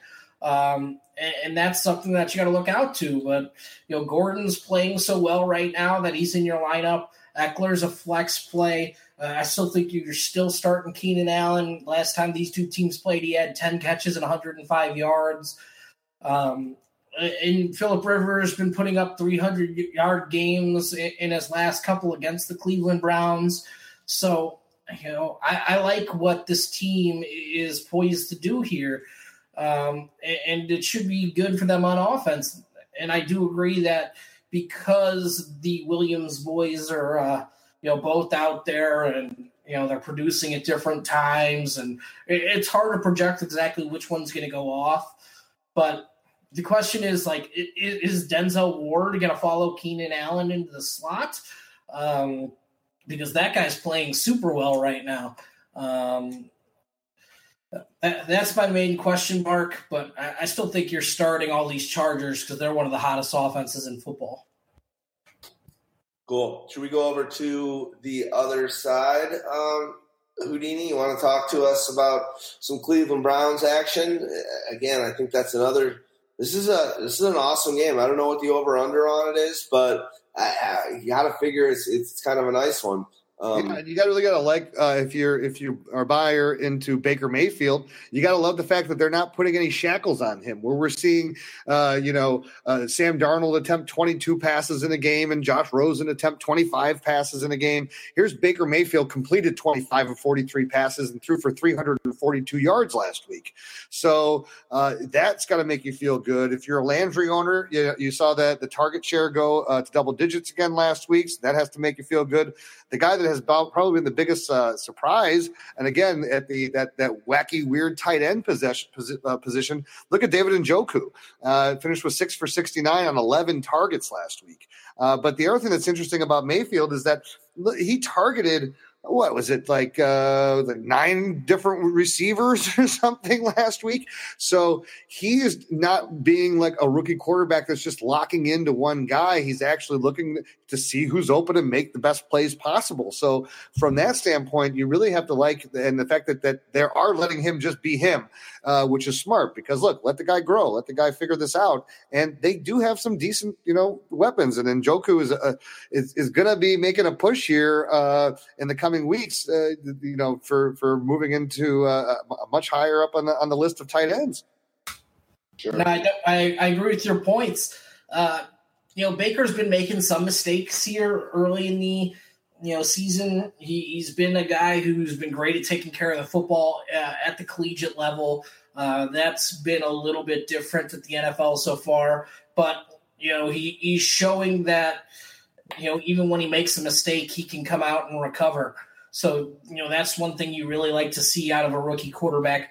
I think that continues. The Chargers defense, is not the same at all without Joey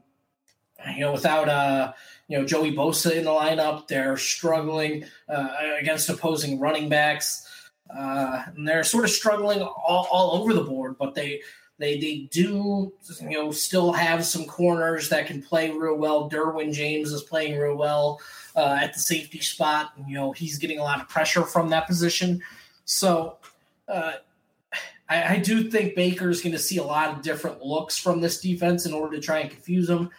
But this offense, should be okay. We haven't really seen a high output from a Baker game yet. I don't really know if this is the one to see it, but it's coming. Yeah. Cool. Running backs, Carlos Hyde, Duke Johnson, Nick Chubb. It's kind of all are they eating into each other? Are they all playing fabulously enough that it's troublesome? Or do you No, it's Hyde and it's no one else right now for me. Yeah, he's got a lot of touchdowns for sure, but you don't think they're going to start getting Duke Johnson the ball more, or you still thinking they might trade him, or no? I never thought they were going to trade him. I was one who thought they were going to trade him. You shot it down. So I was trying to trick you. You keep trying. And the other thing is that Nick Chubb, you would have thought that after he had that the 3 carries for 105 yards the other week that he would get more carries, and that's just really not happening right now. So, maybe Carlos Hyde is the guy that eventually might get traded, right? And then you turn it over to Nick Chubb. But I think also at this point in time with Baker Mayfield back there, they want somebody back there who's going to help protect him. And Baker got sacked 5 times last week. Yeah. All right, cool. I like everything about that game for sure. Definitely looks like the head coach is keeping his job. 2 victories. They're on fire. No. You think no? You think it still doesn't matter? All right. Buffalo Bills are going to the Houston Texans. Let's start with the Bills. I liked what you said earlier with LaShawn McCoy, like with a rookie quarterback and this rebuild. Maybe, they won't gel very well together and, take the picks you can get and move McCoy on and just say, hey, what are our expectations this season? Is LaShawn McCoy going to help our team long-term better being moved on and getting pieces back for him, or just keep playing him? So I think McCoy, I could see him getting traded here in the next couple of weeks, where there's smoke. In some cases, there's fire. Peterson, Lurie, the Eagles, I feel like they'll be like, you know what is it that big of a deal to give away a second, third round pick or whatever to get this guy? It won't be that. Yeah, it's not going to be that high. All right, good. Then even less so. Yeah. You want to talk about the Bills? Because I don't. No, the only person you would talk about is McCoy, and I think we've already done that. All right, let's move to the Texans side. Yeah, the Texans side. You look at Deshaun Watson and how he's playing so far this season. He's being more accurate with the football. He is having some more of those plays that should have been interceptions last year becoming interceptions, but he's still playing very, very well. He's attacking the field vertically. They've got, a number of players who could do it, and adding Kiki Kuti to the mix just adds another guy who in short areas can get open when they need that quick conversion and, those, slot receiver type roles. And then you got Will Fuller who can stretch the field. And then, DeAndre Hopkins is open when he's not. Yeah, it's true, and the other thing too, we got to see Will Fuller, is he 100% back to full health, or is Kiki Kuti just really taking that much more of the offense away? So I mean, obviously DeAndre Hopkins is the most solid guy. You getting all the targets, and you're right, he's open when he's not open. So Kiki Kuti though is just really kind of been that sneaky guy that's kind of come up and making a name for himself right now. And until, and Fuller, we've seen this before with him, where he has these nagging hamstring types of issues where he's back and then he's out for a couple games, then he comes back. So as long as Kuti stays on the field, it's only going to help build his rapport with Deshaun Watson and make things better. And, you look in this matchup here against the Bills, I know that the Bills really completely stymied Marcus Mariota and the Tennessee Titans last week, but they're going to be having a little bit more trouble, I think, trying to contain Deshaun Watson. And you look at just how good Deshaun Watson has been so far to start the season. I mean, look, he's thrown for over 300 yards in his last 4 games. He's thrown for over 375 or more yards in his last 3 games. So it's insane. Yeah, he's. I was always worried about that offensive line and him coming off that injury, and just like I was worried about, but he's just a stud. And maybe the offensive line's giving him a little more time than he wants, but he's running a lot. He's able to make plays. But let's be honest, one of the big things we saw after that game on Sunday night is he cannot keep taking that kind of punishment. I know he said yesterday he's built for that. You're not. No one's built for that. That guy got absolutely destroyed I mean, 4 or 5 times in that game. And I respect him for trying to go for the win, being a team guy, and I don't care about my body, but that's not the way that this guy's going to actually be able to help the Texans over and be a franchise quarterback for the next 10 to 15 years. I'll just state the obvious there. He's got to pull it in. He's got to chill out on the running and trying to dive and get his fucking ass whooped. Yeah, I don't disagree. He looks beat up, but he's a finisher, man. Like, he was out there performing, so that was good to see. He came in late and got it done. Good for them. So I guess the real only thing to talk about is Lamar Miller versus Alfred Blue, and it's really just going to depend on who's active. Blue got enough done as a receiver to have a pretty nice fantasy day last week. But we sort of know what Miller is at this point, and I don't think that's changing anytime soon. But I also don't think this is one of those teams that's been rumored out there, looking at Le'Veon Bell. I don't think that's something that's likely to happen either. Cool. Yeah, I agree.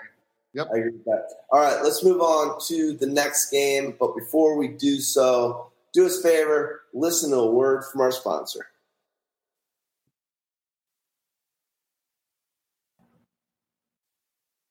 All right, our Bears are down in Miami.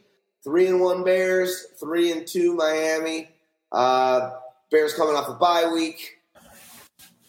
Defense is on fire, but let's stick to the offensive side of the ball. Mr. Trubisky coming off a 6 TD game, by far the best of his career. Went from scaring everyone, the daylights out of every Chicago fan. I'm getting ready for a Stagg's interjection of Mahomes, but finally has a pretty sick fantasy game and made us all forget a little bit that through the first 3 games that we had played, he basically we won in spite of him in many ways. What are your thoughts, Trubisky, in this matchup? Anything? Is Howard going to be brought back in the mix, or is Tariq just a kind of guy that you should pinpoint, and if you don't have him, maybe go after him? What are your thoughts? The wide receiver, this team's, there's a lot of unknowns here. Yeah, those 6 touchdown passes account for 60% or 40% of Mitch Trubisky's career total. So this goes back to what I wanted earlier for Julio Jones. All right. Yeah. Other than that, this is a team coming off a bye week that could be completely different. It's got a lot of question marks because at the last point we did see Tariq Cohen sort of take more of the job at the running back position, but was that just a 1-week game plan thing, or is it something they plan to do more going forward, run a lot of shotgun, make Mitch Trubisky very comfortable, get guys who can catch the ball all over the field, and give them options everywhere? We don't know if that's something that's likely to continue or not. So that's an issue. We did see a sort of standout performance from Taylor Gabriel. I like Taylor Gabriel's prospects in this game, as Allen Robinson is probably likely to be shadowed a lot by Xavier Howard, who's been doing a pretty good job of shutting down opposing number ones so far this year. And then the rest of the weapons are, to be determined. Allen Robinson's seeing a pretty good target share, but, his yards per reception and, red zone opportunities are way down from his time in Jacksonville. So it's making him much more of a possession wide receiver 3 type than, that guy he was in Jacksonville, which was a number 1 absolute dominator for fantasy football. Trey Burton's probably the guy likely to see, the biggest increase coming out. We did see him start to sort of take a step forward late, late before that bye week. But yeah, it's a team with a lot of questions still. Yeah, but I think the encouraging thing is, they were on a roll, so it was like, was this actually the best time to have a bye week? But at the same time, coming off of that big win, able to really instill a whole game plan in here for Miami, likely probably to see them add a few more wrinkles to the offense and add some more of that huge playbook that Nagy has. Let me go back to Jordan Howard, though, and I think one of the bigger problems for Jordan Howard is that they want Tariq Cohen to be in the game as well. And it's these situations, especially for a guy like him, he needs to have the carries. And he's only had one game this year where he's had over 20 carries. When he's getting only 11 to 15 or 16 carries a game, it's just going to be harder for him to be effective. Whereas Tariq Cohen is one of those guys, all you got to do is get him on the outside, get him in space, and he can make something happen. So, with Jordan Howard, you would have figured that last week would have been, or the last game that they played against Tampa when they were up so much that would have been a Jordan Howard wear it out game. And this is going to be one of those, I think that maybe this is a little bit, let's get him back happier into the fold, because he did leave in a huff, didn't talk to reporters after that game 2 weeks ago. And, hasn't really seemed as happy. Here's a guy that was second behind Ezekiel Elliott since they both came into the league with rushing yards. I like what you said there. I agree. My buddy called me who had Howard. He's like, how is this guy not? They were up 35-7 or something in the early second quarter. It's like, how are they not giving Howard the ball right now? And you're just like, I really don't know. But I think hopefully Howard, he says today that Howard's still a part of their plans. Hopefully they're just going to change it up so much that teams don't know what to expect from him. It's just that sleight of hand type of thing. And who knows, Jordan Howard might get 35 carries this week, and they might just lean on him and be like, you know what, let's keep the rest of the defense across the league on their heels about what we're going to do on any given week. And, that's the deception of surprise is huge. And there's not many teams out there right now that are able to do it. And people don't really have the tape on the Bears. We talk about that a lot of times where teams are able to be very successful in certain ways because no one knows how to prepare for them. And right now, this is a great season for the Bears because of that. Next year, not going to be quite as much, So let's move over to the Dolphins. Unless any of you guys have anything else to say. Gabriel. I'll just say Taylor Gabriel. I mean, I don't know how you can't love this guy. You see all the different ways that they're using him, and especially as long as Anthony Miller is still not playing, Gabriel is seeing a huge increase. And it's the type of player that you think about Kansas City and Philadelphia, the way that the Andy Reid offenses. That's the type of guy that they like. So I'm definitely all in on a Taylor Gabriel for as a flex play for sure. Yeah. They gave Gabriel a bunch of money. He'd be like one of the higher paid running backs in the league right now. It's good to see them use it. It comes at a bad situation with the shoulder dislocation or whatever happened with Miller. I hope they take their time with him. I know he's probably going to want to play and whatnot, but just take your time with that guy. He looks special over the long haul. Let's not rush him back. All right, cool. Keep on Bears defense. I have them in both my leagues, and I'm not even a homer, but I just kind of, once the Mac thing happened, I was all in on it. Lots of trade. People are trying to trade for the Chicago Bears when you live in Chicago. Good to have that team. All right, Dolphins. That team looked like crap in that Cincinnati loss. You just watch Gase. He's based. I know why they had Cutler last year. He's got the worst sideline energy. Like every play, he's so pissed off at. I don't know if it's at himself, his players, but Adam Gase, I'm not sold on that guy's future as being a head coach again and again and again. I know he was one of the young studs, but he looks like an asshole and not like the kind of guy that many players would want to play for. I don't know. I'm just putting that out there. What do you guys think, Tannehill, in this matchup and any other players? Drake and Gore, I think, are like sharing carries and snap rates. Staggs, you want to drop in on these guys? The only guy who's in fantasy consideration for me this week is Kenyon Drake after that sort of come up last week. They've got to continue to use him as a wide receiver, continue to target him in the pass game, continue to give him some runs. But the Chicago Bears are the best team against opposing running backs so far this season. So that scares me a little bit. But other than that, I don't think with this offensive line you can like the pass game.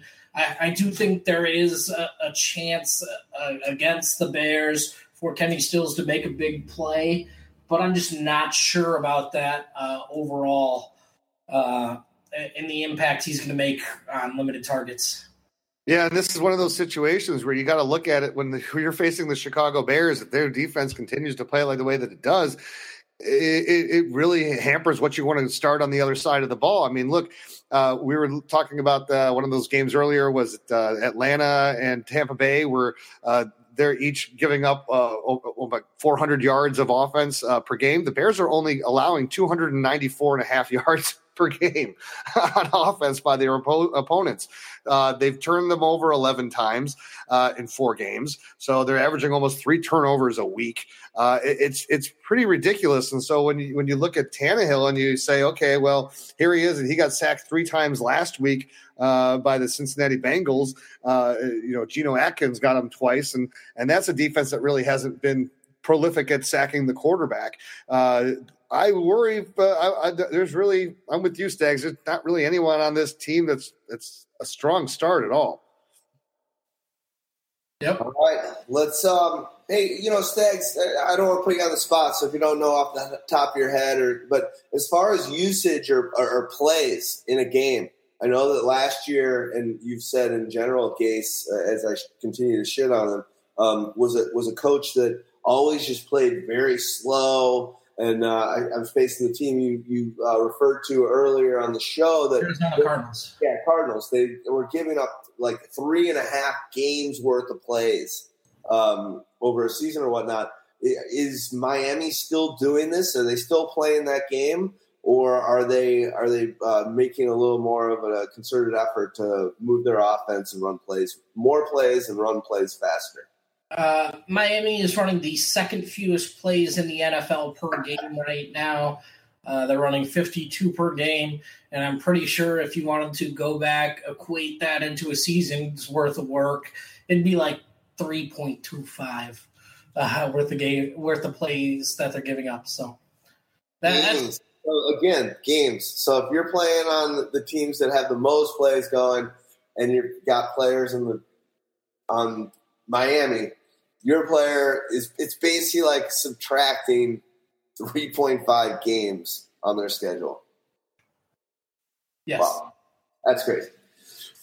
Pay attention to that stuff. Power and numbers and gameplay and all these analytics are super important. And as I tweeted out earlier, super glad that I drafted Larry Fitzgerald over Juju Smith-Schuster, who probably is, I would say that without knowing, the Steelers are at least top 10 in plays on offense. All right, let's go to Los Angeles Rams at Denver Broncos. Dini, start with the Rams. McVay, El Fuego, Goff, Fuego, Gurley, Fuego, Cooks, and Kupp concussed.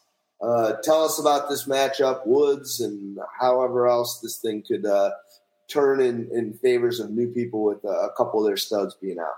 Well, I mean, this is just a ridiculous dynamic offense. It's like, and the word is right now, I mean, it's early still in the week, but the early word out is that it looks like Cooks and Kupp may be available to play next week. So if they are, you can start both of them along with Robert Woods and Todd Gurley and Jared Goff. Okay, it's like this is a power and numbers team. You look at it, even when I understand that they're going into Denver and they're playing against a tough defense, but that defense is not as tough as it used to be. They're giving up almost 400 yards a game of offense.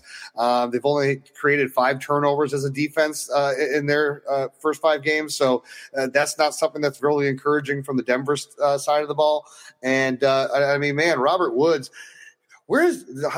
just amazing how this guy has just resurrected or rebirthed his career, going back to the West Coast and getting able to play where he did his college ball. Man, And then to be able to do what they did last week with him as a rusher, too, 2 carries for 53 yards, with one of them going for 56. So he had negative yards on the other one. But, man, getting it done. And it was so unfortunate for Brandon Cooks. That one cost me a win last week. So, he was tearing the league apart and then just took a nasty hit and was concussed. But look. The way you framed that, Houdini. It was really too bad for Brandon Cooks last week. Instead of going like concussed, hurt, in concussion protocol, you went right to he cost me the win that week. He did. If he had done even half of what he had done the first 4 weeks of the season, I would have won my game.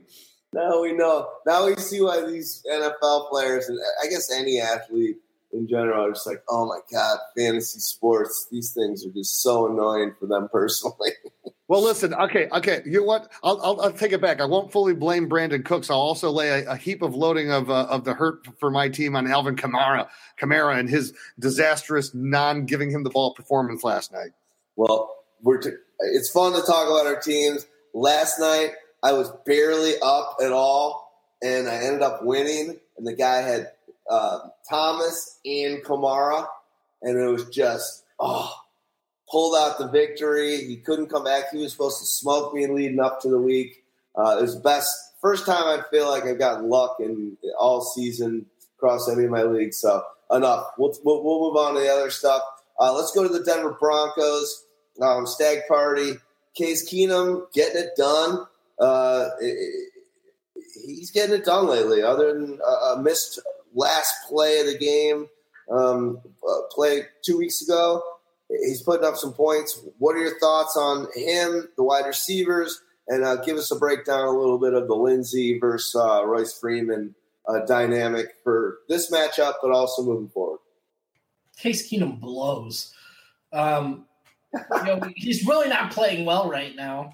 He's just accumulating a lot of garbage time points, and that's the good thing if you're looking at it.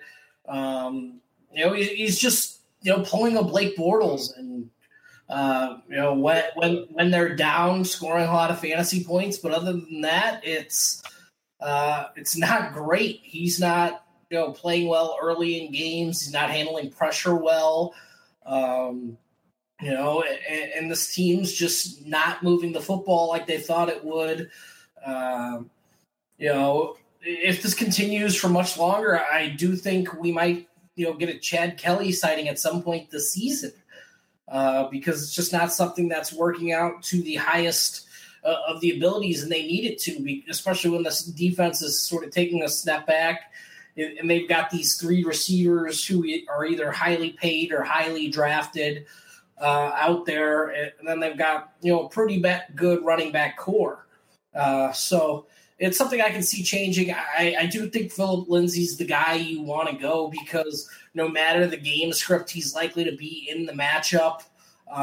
He's not likely to get replaced like Royce Freeman has seemingly done at times this season. So, what? I'm not sure what that was. I don't know what that was. I thought I heard hold on there. So I'm a little bit worried about this team, but I think you're continuing to trot out Demaryius Thomas and Emmanuel Sanders, but I think you temper their expectations a little bit this week going up against a pretty tough Rams team. But when the Broncos are at home, they can be a different football team. Yeah, I agree. And the other thing, too, that you got to figure is that the Rams are going to put up points. And, and you're looking at the amount of points that the Rams have actually given up in the past couple of weeks. That bodes well, whether it be garbage yards or whatever yards. All the yards count at the end of the day. And this is probably going to be one of those games where, Denver does play better at home, but I still have a feeling that they're going to be down by 10 to 14 points by the start of the fourth quarter. All right. I do want to mention on the side of the Rams, if one of those guys is to be left out of the matchup, Cooks or Kupp, I do think Josh Reynolds is an interesting guy you could pick up off the waiver wire and start.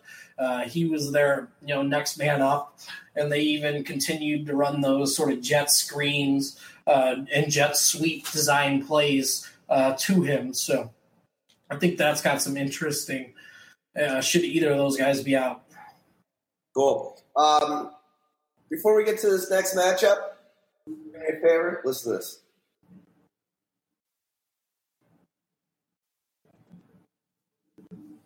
All right, Baltimore Ravens at the Tennessee Titans. Afternoon game on Sunday. Let's start with the Baltimore Ravens, sitting at 3-2. Just lost in that close battle with Cleveland. What's going to happen here? Alex Collins getting enough done to be able to do it against this defense? I'll let Stagg Party start on the running situation, and Houdini, pop in if you like to talk about the Ravens whatsoever. I mean, this looks like a game that could be ugly yet again. It doesn't look very exciting from a fantasy perspective. It's probably got a really low game total when you look at the over-under. I haven't looked at that just yet. But, Alex Collins is really playing second fiddle to Javorius Allen. Allen's getting a majority of the snaps. He's getting, a majority of the pass blocking work, a majority of the, route running work. And then when they get down deep, he's still a guy that they prefer in the red zone. So it's hard to completely love Alex Collins, even though he looks like the better talent in this situation, especially against the Titans in a game that looks like it's likely to be mucked up a little bit, And then at wide receiver, I think it's John Brown has clearly asserted himself over all these other guys. Michael Crabtree, really struggling to create separation and, make contested catches because he can't create separation. But it's John Brown. And then, Willie Snead's okay for an NFL team, but nothing for your fantasy team. And then they're working with 4 or 5 tight ends, and they're all getting snaps that none of them are fantasy viable right now. Yeah, the only thing that I'll throw into this one, when we talk about you think there's going to be a boring game, I 100% agree with you. These two teams average giving up total yardage combined of 636 yards. Yeah. So, again, I John Brown, you got to be able to go with him. He had his second week of double-digit targets. He had his highest target week of the season with 14 targets last week. Joe Flacco has definitely found a comfort level with him, so definitely feeling good there, and I agree with what you said about the running back situation. All right, let's move over to the Titans side of the ball. Pretty drudgery as well. Stags, I know you're going to say I'd stay away from mostly everyone, but maybe not. What do you think here? Yeah, I'm staying away from the running backs. If I have to choose one over the other, it's going to be Dion Lewis over Derrick Henry. We thought last week was a good spot for Derrick Henry, them being favorites and having a pretty good opportunity to sort of play clock-killing mode against the Bills. That just didn't come to fruition. Marcus Mariota against this Ravens team, I don't really want anything of. So it's really looking at, Corey Davis, and he's probably a starter as a wide receiver 3. They're moving him around the formation. And then, maybe Taywan Taylor if you're desperate. But this is a game I'm pretty much going to avoid if possible. Corey Davis if I absolutely have to. I want to look elsewhere. I mean, I don't like it when the Baltimore Ravens is their defense is just kind of coming back to the old Baltimore Raven defense. So and again, I don't know how after the complete egg laying at Buffalo last week, how you can really feel super confident about anybody on Tennessee, especially going against Baltimore. So granted, they're at home now, but. The way that the Ravens have been playing, that defense travels. So I'm staying away as well. Dion Lewis, 63% snap share last week. Derrick Henry, 39. Derrick Henry is pretty much close to being droppable. I think almost you're holding on to him, holding on to the hope, and you never want to be the guy that hopes someone gets injured. But Keon Lewis gets hurt. Derrick Henry gets a lot of opportunities. Maybe not. Staggs, yeah, I'd love to hear some insight from you. But right now, Derrick Henry is just looks atrocious. When going into the season, he was a top 20, top 22 running back. Chubb City all around. Let's move on to the next game. You guys cool? Yep. Jaguars go down to Texas and play against Cowboys. Ooh, might not be a great time for the Cowboys to have this matchup. We'll start with the Jacksonville Jaguars side of the ball. Blake getting it done. Actually, I'm going to ask one question. I'm going to start off. TJ Yeldon playing great, getting a lot of opportunity. Is Fournette more injured than people are leading on to believe? Is he coming back any given week? Probably not this weekend, but a game soon. Is there anything we don't know, Staggs or Houdini, about Fournette? Because it's kind of troublesome that you don't really hear much about him, and they don't seem to be that worried that he's out. Yeah. Well, they just reportedly are about to sign Jamal Charles. I love it. That's a good one. I've thought for the longest time that he's going to be out until after Jacksonville's bye, which I believe is week 9, so he won't be back till week 10. I don't think they want to get him out there before playoff time comes around, crunch time at the end of the season. I think they're going to play it very safe. They need just him to get healthy, and their offense is just as dynamic, if not more dynamic, when TJ Yeldon is in that lineup for him. And, you've got Corey Grant, but it looked like he injured himself, too last week. And that could be the real indicator for why Jamal Charles is coming in. I think he's done for the year, Grant. Oh, they IR'd him? Yeah, he's done. Well, that's a good signal for your Jamal Charles call, but I really don't think you're going to have Fournette back until week 10 or so. Well, but I'll tell you what, though, you want to know who the biggest surprise of this team is? It's Dante Moncrief. Dante Moncrief had 15 targets last week and caught 6 for 76 yards. This is coming off of where he had only been targeted 8 times over the previous 2 weeks. But had been, effective. The week before, had 5 catches for 109 yards and a score.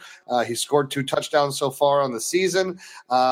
So kind of really surprising because now what this does is Dante Moncrief getting all of this work. It's making either D.D. Westbrook or Keelan Cole go non-existent in the week. It's either one of those guys is getting the work and the other one isn't. And Moncrief is seeming to be the one that's becoming more effective as a receiver. And Blake Bortles is obviously liking to throw him the ball right now. And the crazy thing is with that, Deanie, you got D.D. Westbrook, a great pickup on our list last week, and still getting a lot of opportunities. Cole up and down, like I said, Moncrief on fire. DJ Shark had his best game as a pro. He had 68 yards receiving. This is a team that's got a lot of receivers that are all kind of going to eat into each other, and no matter what happens. Although I like each of them individually, I don't know if there's ever I don't know if you're going to be very happy playing him as a flex, playing him as a wide receiver 3, because any given week something's going to happen differently with these guys. Yeah, I agree with you there. It's tough to peg exactly which week is going to be, the Keelan Cole week, or which week's the D.D. Westbrook week, or which week's the Dante Moncrief week. It does get a little bit cleaner for them, though. They did, end up IRing Austin Seferian-Jenkins. So this looks like a team that's going to be predicated on, 3, maybe 4 wide receiver sets, spreading the football out, and let Blake Bortles sort of own it. And, we know garbage time Blake can get it done. I do think they might not need as much garbage time Blake, going up against a Dallas team that's really struggling on offense. So I agree. I'm not struggling on Valverde's. Houdini, get into some Cowboy action. What do you see here? Obviously, a tough defense. Jacksonville, again, the number one defense that's shutting down fantasy points on the season. Dallas at home? Is this going to be a troublesome night? Are there fantasy points to be scored from Elliott and Prescott? What are your thoughts on this game? Well, my thoughts go to Monty Python and the Holy Grail, Brave Sir Robin. Run away, run away, run away. The only person that's even worth ever starting on this team is Ezekiel Elliott, and then the conversation ends. And this week you're starting him, of course, but it's a tough matchup. So, you may need to look for your flex player, your wide receiver 3 play to be someone that maybe gives you a better opportunity for a boom type of a game. Couldn't agree more. Stags, you got anything else? Jeff Swain, he looked good 2 weeks ago, but he had a couple opportunities again this week. If you're needing a tight end action after what we've seen the last couple weeks, and I know that you liked Swain, weeks ago, both you and maybe it was Houdini. I'm not sure if it was you, Stags. But is this a guy that now you're like Witten's replacement? Not Witten-esque, but I'll pick this guy up because he's getting some stuff done and scoring some fantasy points. Well, I'll let Staggs jump in after this, but the only thing I want to say is that they're still playing Swain, Rico Gathers, Blake Jarwin. They're all out there. Yeah, I agree with Houdini. They are all out there, and that scares me a lot. In addition, they just forgot about Swain, even though he was sort of working early in that game.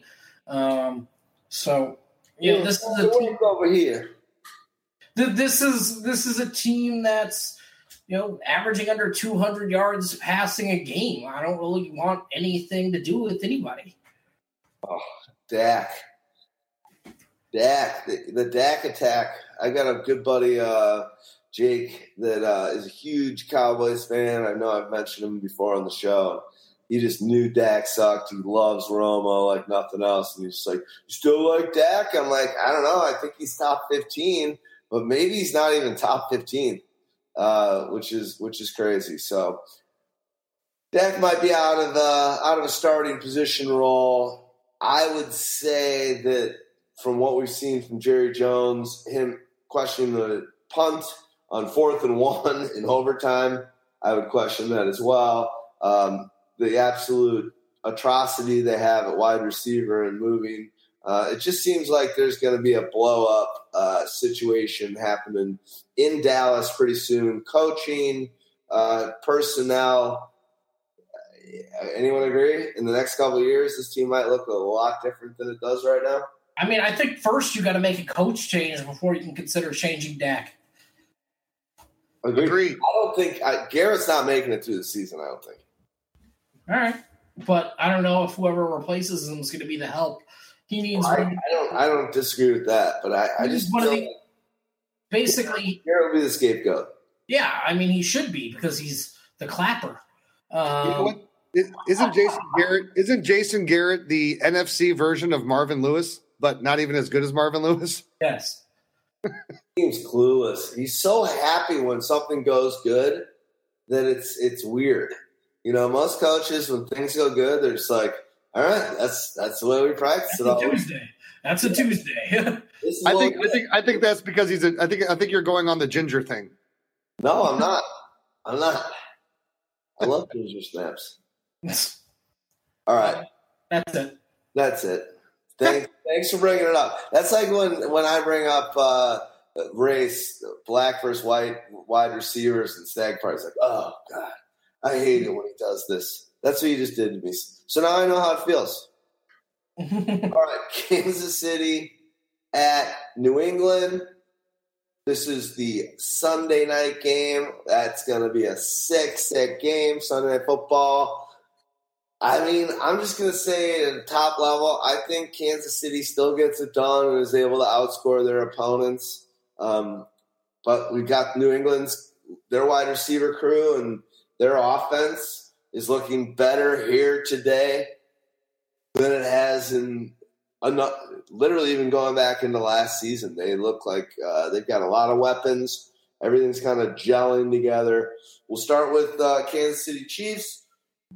Mahomes going to be able to get a few touchdowns in this one, or is the craze of Mahomes going to kind of subdue as it somewhat did last week, other than that rushing touchdown?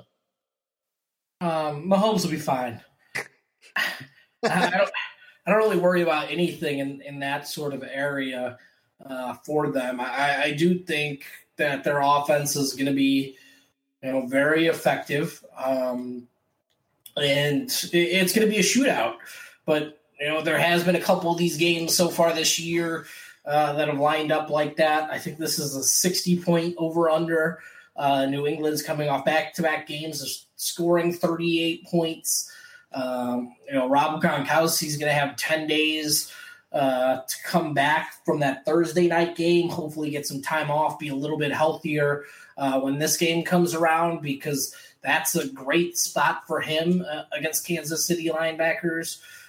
This game just flies up like a shootout. Another guy who's going to have a week of rest and who we really didn't think would be playing last week, Sammy Watkins. He played pretty well last week against Jacksonville. And this offense is just playing at such a high level right now that it's hard to discount what they're doing.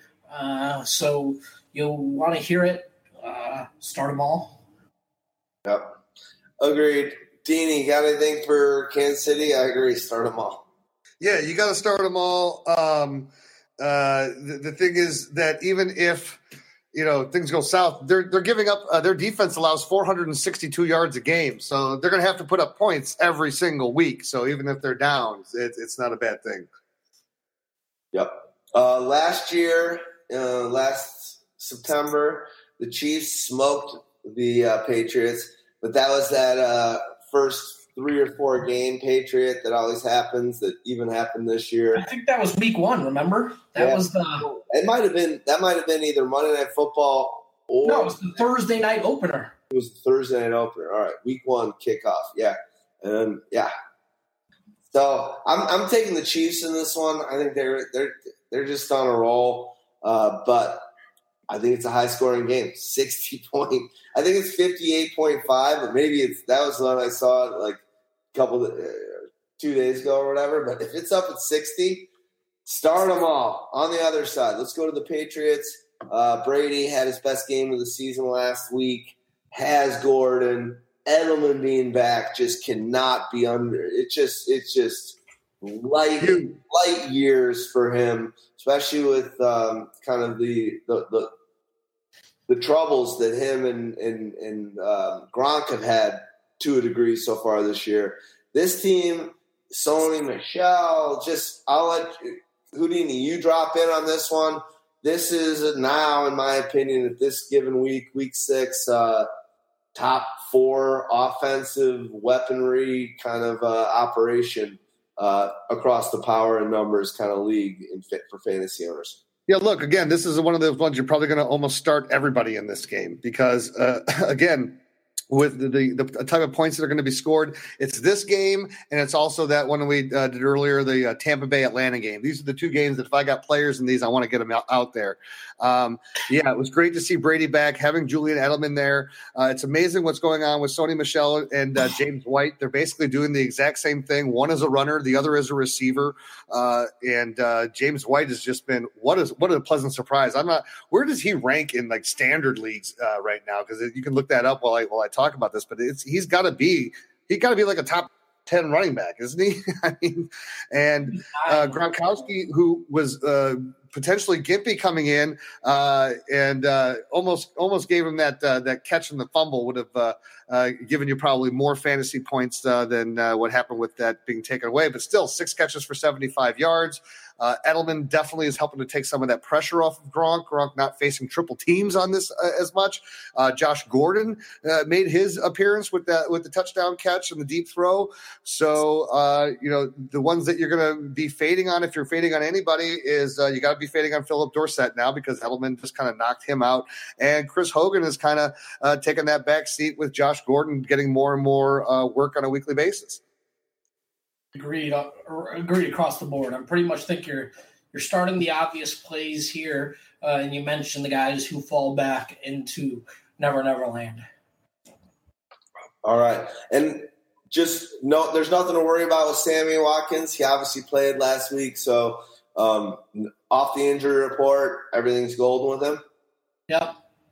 One thing I just read in the last couple of days since Jerry Jones said we haven't had a wide receiver one here in a while, kind of throwing some shade on Des Bryant, is hold on. What was it? Oh, the fact that I forgot what I was going to say. Never mind. Fuck's sake. Cool. Valverde. Hey, I should give a call out to my stupidity and give credit to the beer I'm drinking because this shit's unbelievable. Juicy Pants Indian Pale Ale. It's kind of like a double IPA, but it's a limited time run, juicy from Maplewood, which Houdini, I know you love beer. Maplewood, in my opinion, is the top 3 brewery in Chicago right now. This is a good beer. All right, all around good times. Hey, so I'll give my shout out. I am actually drinking here. You just haven't heard me because it's not beer. I'm drinking a little bit of Dewar's tonight. Dewar's on the rocks, or yep. On the rocks. And by the way, James White is the number 9 running back in standard scoring leagues and the number 7 running back in PPR leagues. Wow. So Dewar's, I know you're out of town. Are you drinking like little airplane bottles out of the cooler? Or no, I got the 1.75 liter. Sorry, I didn't hear you. I said I got the 1.75 liter. I go big or go home.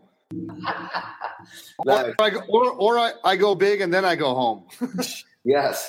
It's good that you're going big and you are home. It's not your home, but it's where you're staying. So that's always a good move. All right, let's go on to the last little deal we got going. Monday Night Football. Should have been a great game. Might not be a great one with Jimmy G down. San Francisco 49ers are heading to Lambeau to play the Green Bay Packers. We'll start with the 49ers. I mean, I don't know. It's just a bummer. I think the highlight here on this team is George Kittle. Staggs, you want to start and give a little rundown on what you think some of these Niner players can do in this matchup? I mean, George Kittle is the main highlight, especially with Marquise Goodwin still battling injury. Kittle, I think, is 3rd in receiving yards per game by opposing running backs. By opposing tight ends, or by tight ends, excuse me. And he's leading in yards per route run, 394 yards on the season, and sort of just doing everything we wanted to do. And the upside, is there right now between big plays and, red zone viability. He's got a lot of opportunity. Matt Breida, had an MRI for his knee. Everything looks good to go there, but it's a Monday night game, so it's going to be tough to wait around for him to see if he actually plays, unless you also own Alfred Morris. And then even if you're an Alfred Morris owner, unless you own Matt Breida, you're not going to feel very confident in starting him unless he's out of the lineup. So overall, you want to start Kittle and really nobody else. Yeah, and the other thing, too, you got Marquise Goodwin, who's probably not going to be able to play again this week, it looks like, at this point in time, unless something really drastically changes during the week. And the other guy that has been interesting since C.J. Beathard has taken over, though, it's old Pierre Garçon. He's been targeted 19 times over the last 2 weeks. But he just doesn't have it. It's like, you're getting 53 and 47 yards, so and you also have Pettis still out. So Trent Taylor is another guy that's getting some of those targets. But, I mean, come on. You're not feeling comfortable about any of these guys. Yep, I agree. I like Morris if I felt like this team could get ahead and would need to rely on the run game. I just don't feel like that's going to be the case in this one. I could see the Green Bay getting some offensive prowess going and have some scoring, and then you're just going to be sitting there with Alfred Morris getting 8 carries instead of kind of trying to hold down and run the clock while they got a lead. I think Breed is out. Obviously, take a look at that, but everything I'm seeing right now, again, it's early in the week. Breida is maybe a tough cookie, but it seems like he might be out this week to me. Houdini, give us a little lowdown on Aaron Rodgers coming off a 440-plus yard, 3 TD game. I think I read that it was his first time he's ever had over 100 passing rating and lost to an NFC team in his career. So I guess what's going on with Green Bay Packers right now can't be put on Aaron Rodgers' shoulder. What do you got for us, Deanie? What are you foreseeing fantasy-wise through his backfield, the wide receivers, whatever, in this Monday night matchup? Yeah, well, I mean, again, you're not blaming that game last week on Aaron Rodgers. You're blaming that game on Mason Crosby. 5 field goals missed. That's 15 points. Come on. So the thing is, too, they had a lot of confusion out there, right? Because without Randall Cobb, without Geronimo Allison, you had Equanimous St. Brown and Marquise Valdez-Scantling. Do they have, like, the 2 young wide receivers with the longest names ever, for crying out loud? But they, Equanimous had 3 catches for 89. Valdez-Scantling had 7 for 68 with a score. The running back situation is kind of a little bit tricky right now because they're not committing one way or the other. I mean, they split the carries between Aaron Jones and Jamal Williams. They basically did the exact same thing. They both had 2 catches for 19 yards, and neither one of them found the end zone. So it's a murky situation there right now. Jamal Williams was not able to do anything at all when Aaron Jones wasn't on the field. And even with Aaron Jones back, it's mediocre numbers. Devontae Adams locked in. You're absolutely good to go there. Rodgers is going to be targeting him highly, highly, highly. We finally, and it took having Randall Cobb and Geronimo Allison out for Jimmy Graham to finally say, hey, look, I'm still a potential player in this league with 76 yards, which he the previous 2 weeks had 21 and 45 and had 8 yards in the first week. But still only 1 touchdown on the season, which came back in week 4. So, how much are you going to trust him? I think you have to trust him if Cobb and Allison don't play again. But, he's been a frustrating guy at the tight end position as well because he should be performing a lot better.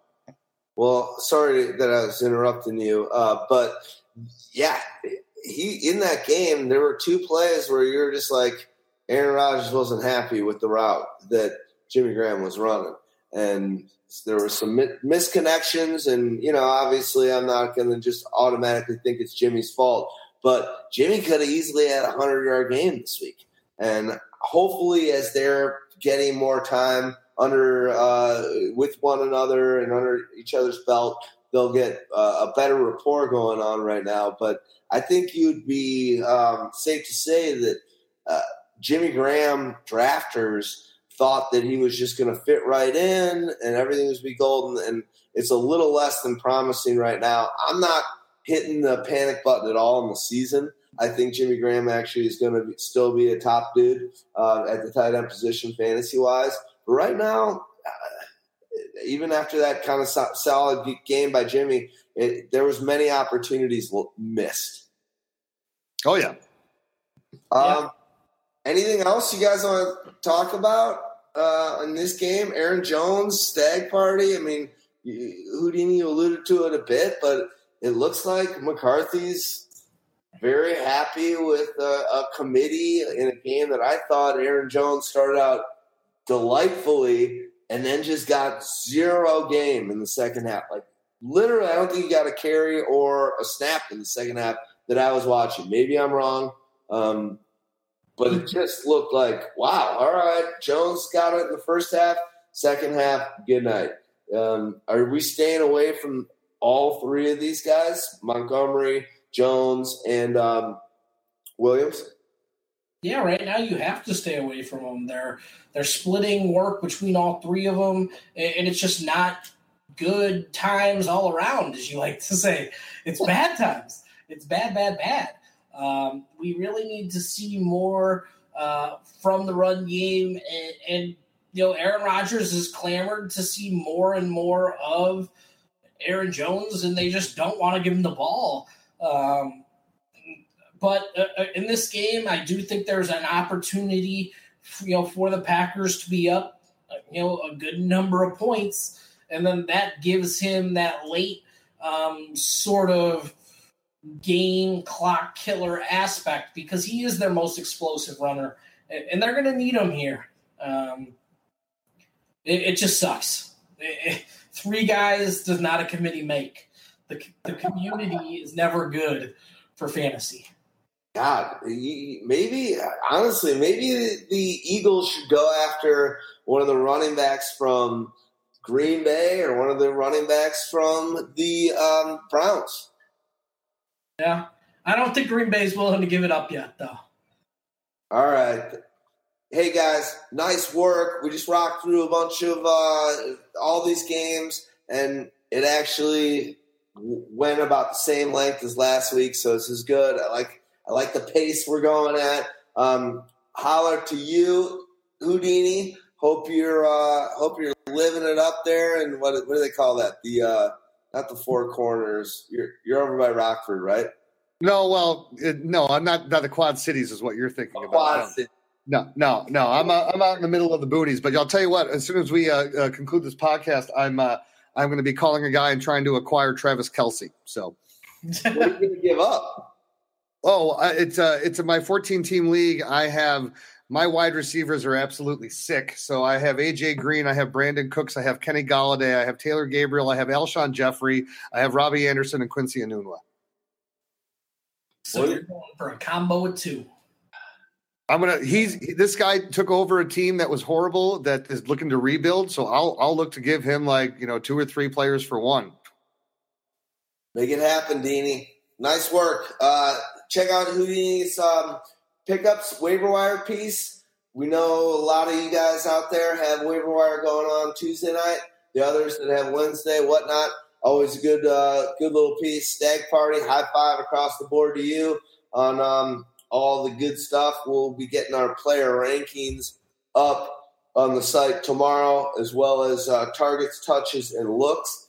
Fellas, I'm going to bring my computer and get some stuff up because I can't ask people to get it out earlier, but I am going to